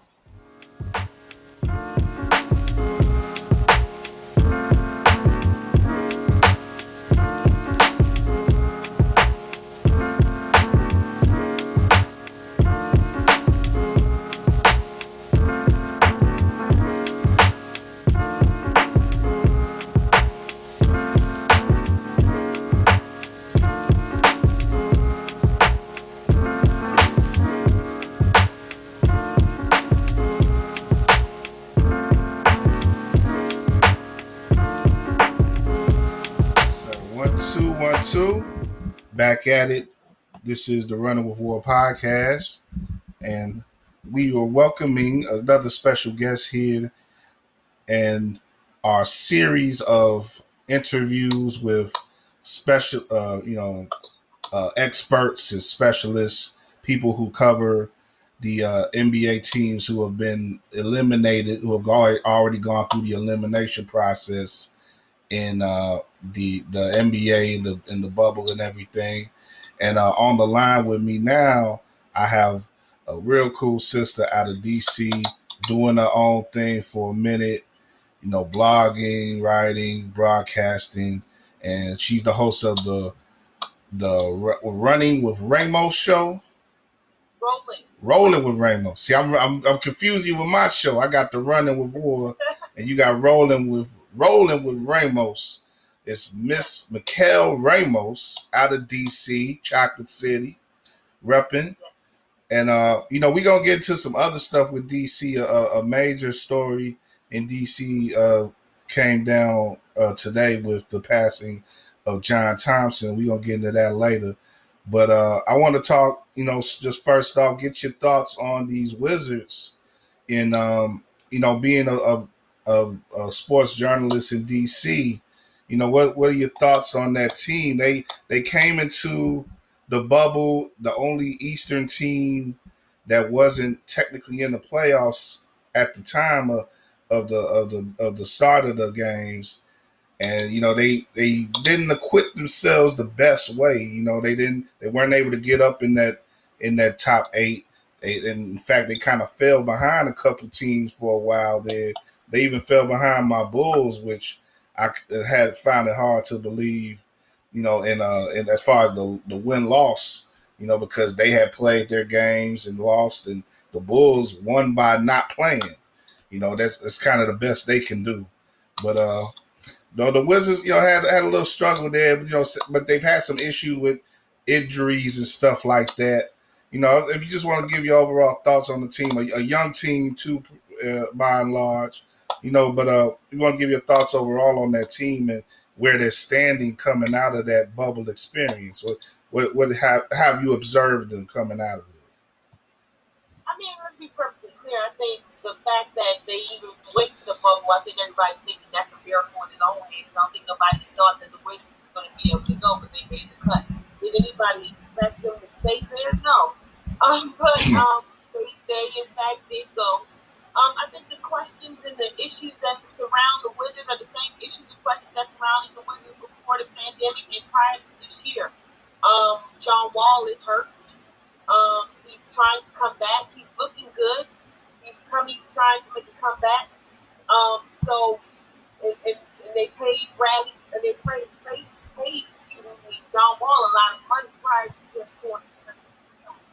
So now we have to wait for him to come back, see what type of player he's going to be now. Because tearing your Achilles is no easy manner. You got to see how much he can gel back with the team again. We also have Bradley Beal. Bradley Beal had taken over and reigned as far as the team, but you just realize that sometimes in some aspects, does Bradley Beal get the respect that he deserves? Does he got the respect that he deserves because he's the biggest John Wall team? Can they continue to coexist in that backcourt? But at the same time, the Wizards need some help. The Wizards' cap salary is over the charts. They've given Bradley Beal and John Wall so much money. Stars don't want to come to these because the alluring of the championship is not there. It's not the same team that went to the Eastern cities with Boston. That's not that same year. A couple of years back in that same momentum. So at this point, the Wizards are looking stagnant. It's a wait and see kind of thing. Okay. You mentioned, you know, when I talk to people across the league who observe the league and stuff, you know, Beal is really one of the top guys who is mentioned in regards to, you know, people wanting to see him in another situation. You know, as a person in DC, what's your take on that? Do you think that it's inevitable that Beal's gonna be traded or, you know, let go in some way because he's the more affordable half of that pairing with Wall, or do you think there's some way that they could possibly make it work with Wall coming back? And, you know, at one point they were one of the most dangerous backcourts in the NBA, but just they've had such a long time now where they've lay off, like where they haven't played with each other. I think the last couple of years you saw Bradley Beal grow up. You saw Bradley Beal maybe in a sense experience some of the things that John Wall was going through as the main focal point of the team. He had to carry a lot of weight for the Wizards. Because let's be real, prior to that, he was injury prone. You never know he could play 70, 80 games, how long that he would actually last on the court. It just seemed like the hands of time would mess up for them both. When John Wall was healthy, Bradley Beal never was. In the last couple of years, we've seen a healthy Bradley Beal. Let's be real. J.R. Smith is a Laker now. That could have been Bradley Beal. Because we talked within the last year or so that the Lakers were interested in Bradley Beal. Bradley Beal comes out and says that his heart and his loyalty is to the Wizards. A lot of people didn't really agree with that. Some agreed and some didn't. But I think he wants to remain a Wizard. I think he's proven himself a Wizard.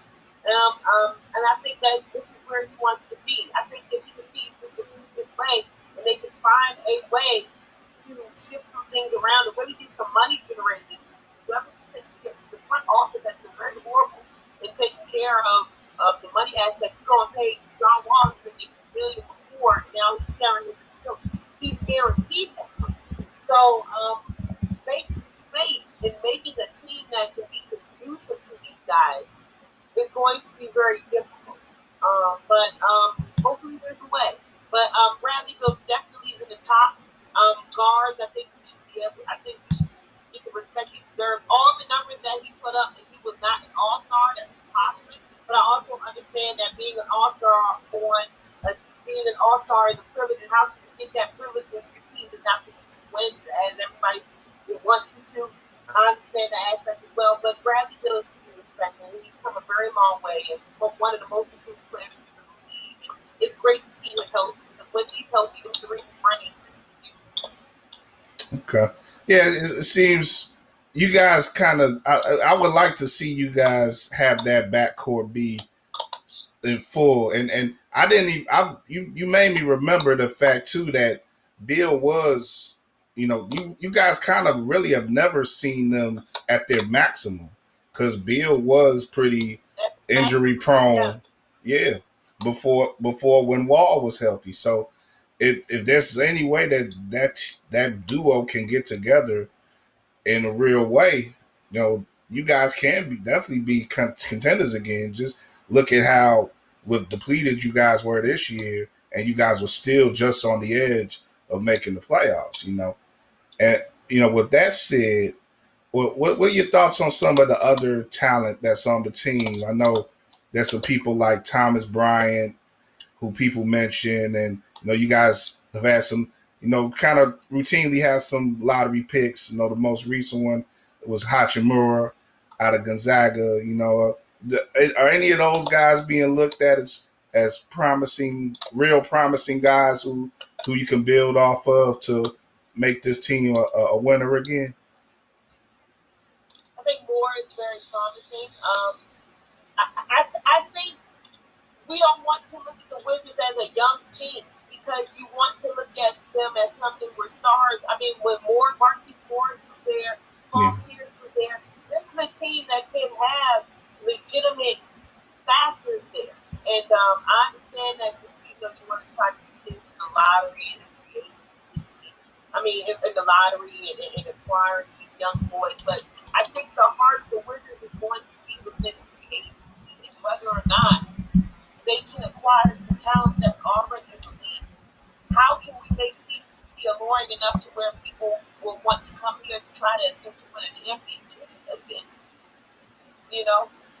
And that's going to be the Achilles heel for the Washington Wizards. I mean, the ladies have already proven that the Elena Deladon trade was huge. Look what that was able to do, and look what that brought to DC, the first franchise, first championship. The Wizards need to show that I was very disappointed in the giving away of Kelly Oubre. I thought that I did not agree with that because I don't know how you get rid of somebody that can come off the bench and be your second tier. But and Kelly was young in his own right. He's been able to do Phoenix, but at the same time, I did not agree with that one. I felt that was a very difficult key piece. But the key to the Wizards' success and what they will have in the future, because the rumblings of John Wall being gone, he still produce on the team. It's whether or not they can make it alluring enough to where stars or timely veterans will want to come to DC. Yeah, that's a tough situation. That's definitely a tough situation to be in, and I can identify with that. Following the Bulls because we've had that same. Wasn't that nostalgic? Oh, yeah. It's difficult. You gotta make yourself, like you say, if you want to play big in the NBA nowadays, you gotta be able to draw those big names, or you got to be on tight with every draft and every free agency and try to get those players off of the discount who can impact. But you can't play small potatoes in the league nowadays, basically. So we'll see how that goes with y'all. But a large part of drawing big name players, you gotta say that's the front office and the coaching. Players respond to who's in those positions, who's the GM, the vice presidents of basketball and all that. And here in Chicago, we're undergoing a big reconstruction of as far as that goes. We're getting some good reviews so far of our new general manager and and vice president and all, and looking for a coach now. Scott Brooks has gotten He's gotten the sign. You know, he's not on the hot seat, as it were. It seems, at least reportedly, in DC. Do you think that should be the case or not? I think Scott Brooks has done a great job because at one point we talked about Bradley Beal and John Wall. We didn't even know if they liked each other. There was reports that they were getting into it, that they had issues with each other. But at the same time, and he was able to come in at that time and turn the team around. But at the same time, when you look at a team like Golden State, Mark Jackson laid down the foundation and look what Steve Kerr has been able to do. I think we are looking for a coach to take DC to the next level. I think Scott Brooks is a great coach. We also know that Scott Brooks is a coach of stars and a leader of stars. I mean, look what he did with Kevin Durant and Russell Westbrook. But sometimes it appears as if he's coaching them, but where's the rest of the team? And when it comes and we get into this heroistic type of basketball, what we need to do is I don't think he's on the hot seat. I think depending on what they do this year, he may be. But I think that what needs to be done is a coach, if we find one, if there is change, a coach that can make an all-around team effort. What do we know? Every team has something you at least know them for. We don't want to be involved in a process that lasts as long as Philly, but we need something that's going to sustain a team effort.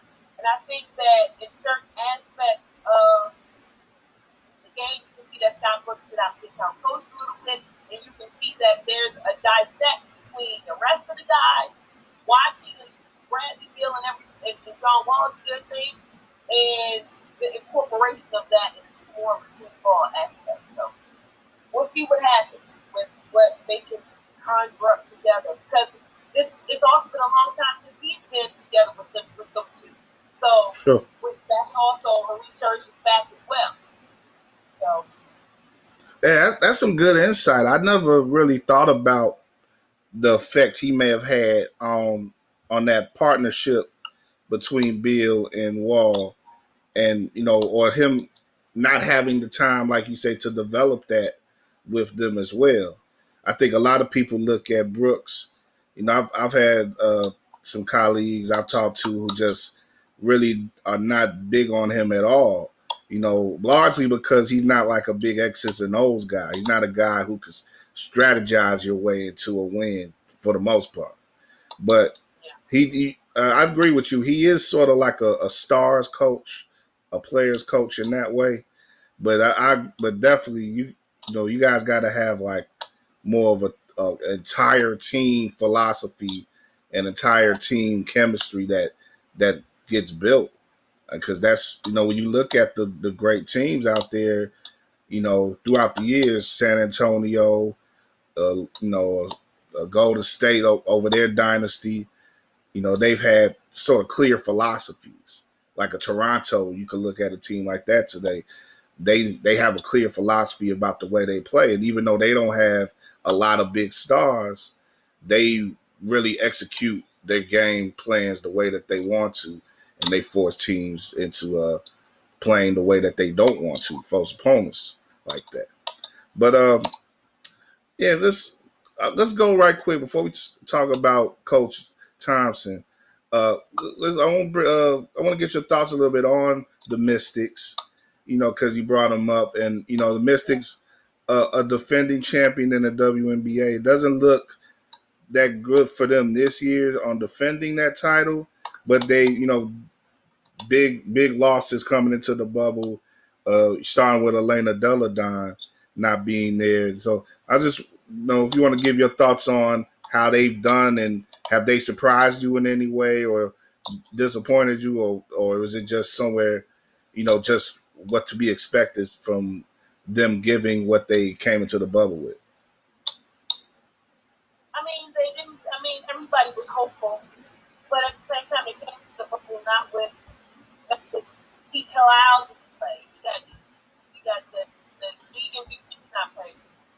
How can you defend the title without the people that you need to defend the title with? So yeah. But at the end of the day, when it comes to the Mystics, once we get out of this bubble, once things transpire and get better, there will be a new WNBA champion, and you would have liked to see them in the top echelon competing against the Phoenix Mercury, Seattle Storm, and these young teams like the Connecticut Sun and things of that nature. But it's okay because they've done their job. Sure. They've given the DC something that they haven't seen before, and that's a championship-winning women's basketball professional team. And am I saying that they won't get there again? No. I think that I think this year, in general, for humanity, has been a matter of circumstance. So I just think that the timing of trying to defend your championship with the pandemic and social reform and everything that's going on, I don't think it works in the Pistons' favor. But am I going to count them out for another chance? No.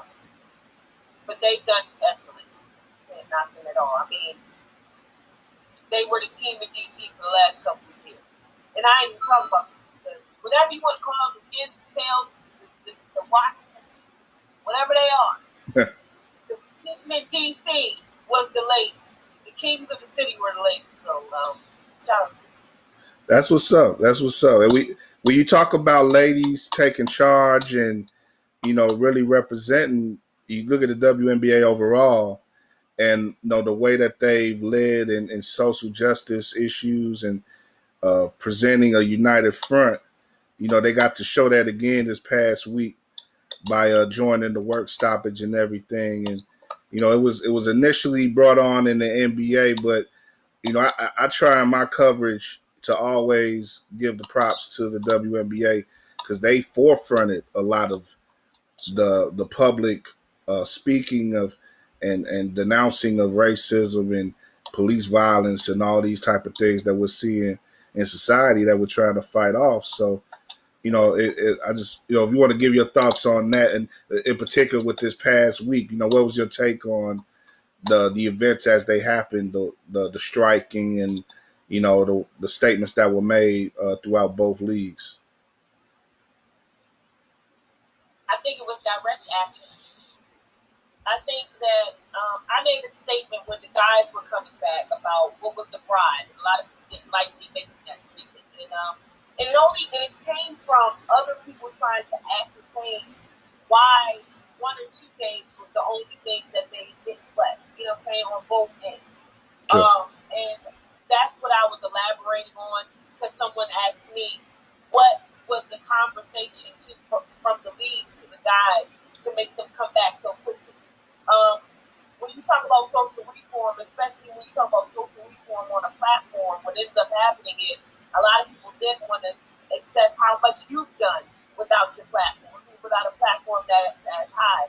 I think what's happening is that prior to the bubble, everybody was talking about Kyrie's comments that they should be going, they should be playing outside the risk of the coronavirus. I mean, the bubble has definitely surpassed any contradiction as far as keeping these athletes safe and keeping an environment that which to entertain. And the issue was, could they entertain us while still making a statement?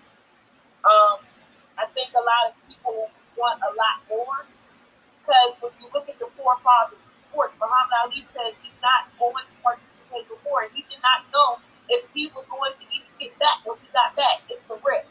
But I also think we live in a country that is still trying to figure out when it comes to social justice and when it comes to social reform and speaking on it, your personal impact on it. What is too less and what is too more? And it gets even bigger when we're talking about the parameters of having a platform. What is too much and what is too less? Is it enough? But I think what their action was directed to the point.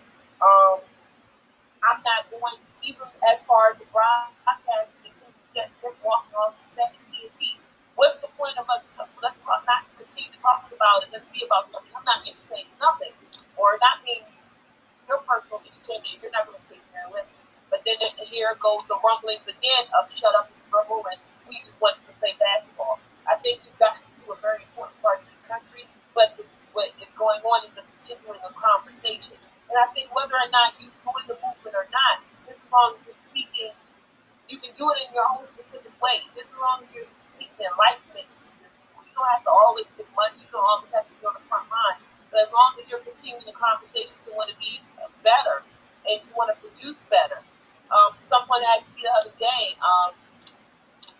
do you think that things are going to really change at social reform? I think that this is an important time to be a part of it, but because of the pandemic and what the pandemic gave us was the time to actually participate. Because now we become human beings just instead of just doing all the time. And in any event, there's been statues that have been torn down and laws that have been in place for 60 years that are now being evaluated. Do I think change is possible? My answer to that was, my grandmother has dementia, and unfortunately, I love her to death. She's 86.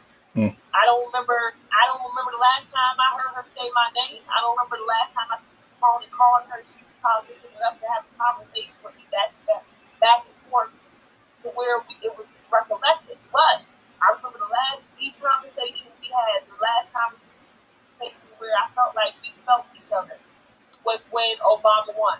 My 86-year-old grandmother said she never thought she'd see the day. But that being said, changes can be inevitable. Just believe in it enough, right? Definitely. That's very well said. And I identify with that last part you said with your grandma, because I had a great grandma who dealt with dementia as well, and that's a harrowing process to see people go through, especially people that you love and people who are so sharp at one time, go down like that. But I'm sure she had a lot of wisdom, like you said, with that last statement. She gave you a little bit more of that wisdom that we all can value from our elders, and I'm with you on that. Like the process, sometimes things happen quickly, but a lot of the struggle though it occurs at a very slow pace, and there's giving and taking that you have to go through with these process. And I'm proud of what happened last week. I think it was a step forward. I think in all these leagues that expose themselves to having some sort of devotion to the movement, there, we know that there are more allies than there were previous to that week. And people talk about with the NBA in particular, you could have taken off more games, you could have done more, but I think they still have that as a chip in their back pocket. If they want to take off more games, if they see the reason to take off more games, they can do that. So I said it at the time. I'm with them, whatever they do, whether they took off the rest of the season or they just took off one game. But given what they did, I think they did make an impact. In particular, with getting the agreement to have the stadiums across the league used as voting sites. I think that is a key concession that the owners made that wouldn't have happened if they didn't make that statement that they made last week. But before I let you go though, Mikhail, we gotta talk about Big John, and we talk about. I think it's quite poetic that he passed at this point, because he was a figure who you could look at as definitely a very black figure in sports. He was an old school guy, but he was progressive in a lot of ways because he protected and gave space for black athletes to grow and develop their voices underneath him. He still was the big man, but we got athletes like Allen Iverson and Alonzo Mourning and Dikembe Mutombo and Patrick Ewing, of course, who developed as men and became leaders under him. And they went out and they led other teams and other people. And now you look at Ewing leading Georgetown himself. I'm sure he took a lot in his teachings from his learning from Big John. And of course, there was also John III who led Georgetown for a while too, got them to a Final Four as well. But the legacy definitely starts with him and all he did. We could run off all the accomplishments, but just speaking as a DC person, a DMV person to the heart as you are, what was the true impact from your point of view that John Thompson made on sports and on y'all region? I mean, it gets no more DC DMV than Georgetown boys basketball. And the interesting thing about it is, if anybody has ever been to DC, they know that Georgetown is a very prominent area. Mm-hmm. If you think of Georgetown University, that Georgetown wasn't an HBCU, and they have Howard University. Yeah. John Thompson bought a school that was meant to make you one of the best doctors and nurses in the country, or he brought it to the forefront. He brought the program athletically to the forefront and brought our black faces to the forefront and put DC on the map. I think as a basketball player himself at Celtic, he had so much success in the championships he won. But the greatest thing about everything that's being said about him, when you think about it, is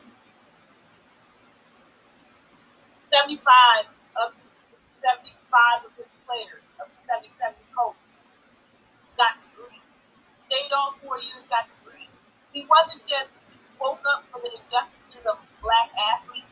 He spoke up for as far as boosters or anything of that nature. For John Thompson was a father figure to a lot of these men. What he did was produce guys that weren't just great athletes, but great men. I don't know a dry eye in the room when Allen Iverson gives his Hall of Fame speech.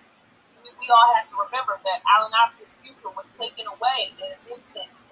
That high school incident when he went to jail. Yeah. His mother went to Georgetown and begged Coach Thompson to give him a second chance. A guy that, if anybody knows about Allen Iverson, he's a dual superstar. So he's a guy that can do both. He can play football and play basketball. This is the top football recruit that was going for a football career. He's a basketball Hall of Famer. And he turns to Coach Thompson. He says he thanks him for saving his life. Yeah. I read a post Alonzo Mourning posted about saving his life as well. Coach Thompson became a figure that showed these guys that they could be more and be better. And I think his polarizing figure of what he was able to be was just someone that these guys needed in his corner. Just think, if he told Allen Iverson no, he would have never had to make it. Yeah, all we would have missed. Yeah, all we would have missed. It's amazing, and that's not even, that's just that's that one story. You think, like you said, he transformed a lot of lives, and he set an example, both on the court and off the court of excellence. We talk about black excellence, and how scary it could be. They deemed it Hoya paranoia, but for us, when he walks into Verizon Center, that's Kobe. Yeah. You knew who he was when he walked in the room. I had a chance to walk by him once. You know who he was when he walked in the room. You know what he stood for and what he was able to do for black men, black boys. It's unprecedented. And I think we're sick of saying rest in peace in 2020. Yeah. It's been rough. It's been very rough.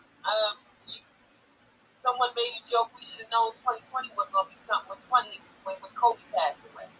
Yeah. It has not been the same. Kobe, John Thompson, Chadwick Boseman recently.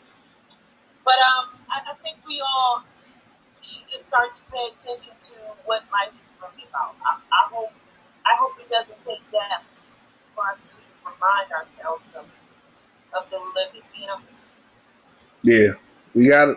We gotta live. I always try to live with purpose myself, and I think that type of thing is really instilled in us, going forward. We look at, like you said, how many great people we've lost this year, but I also look at how many regular people, regular and quote unquote, that we've lost as well.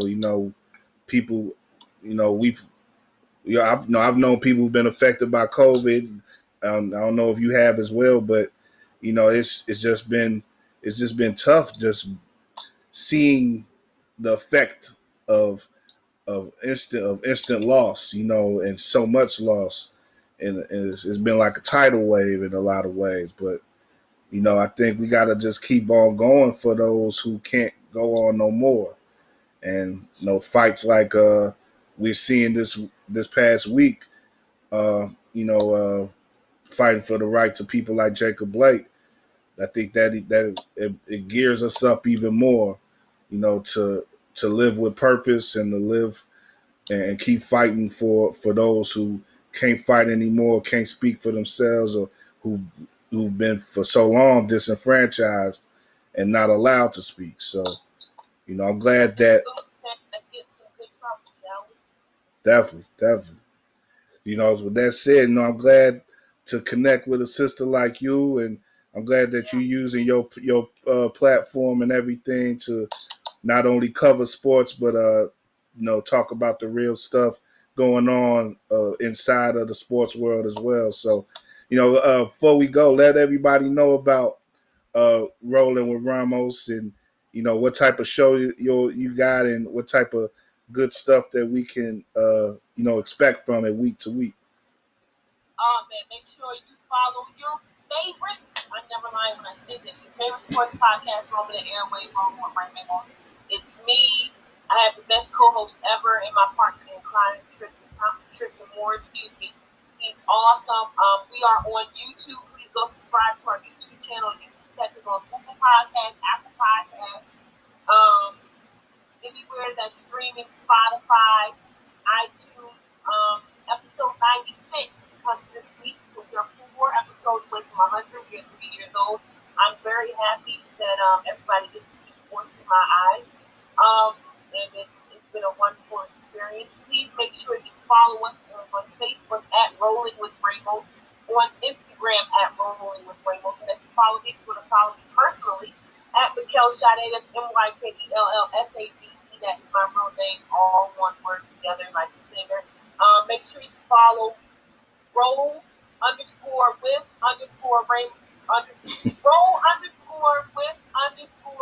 Ramos apparel.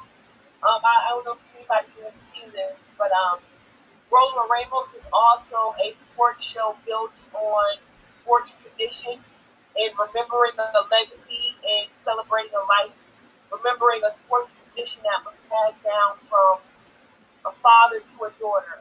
This is my father, Michael Ramos. May he rest easy.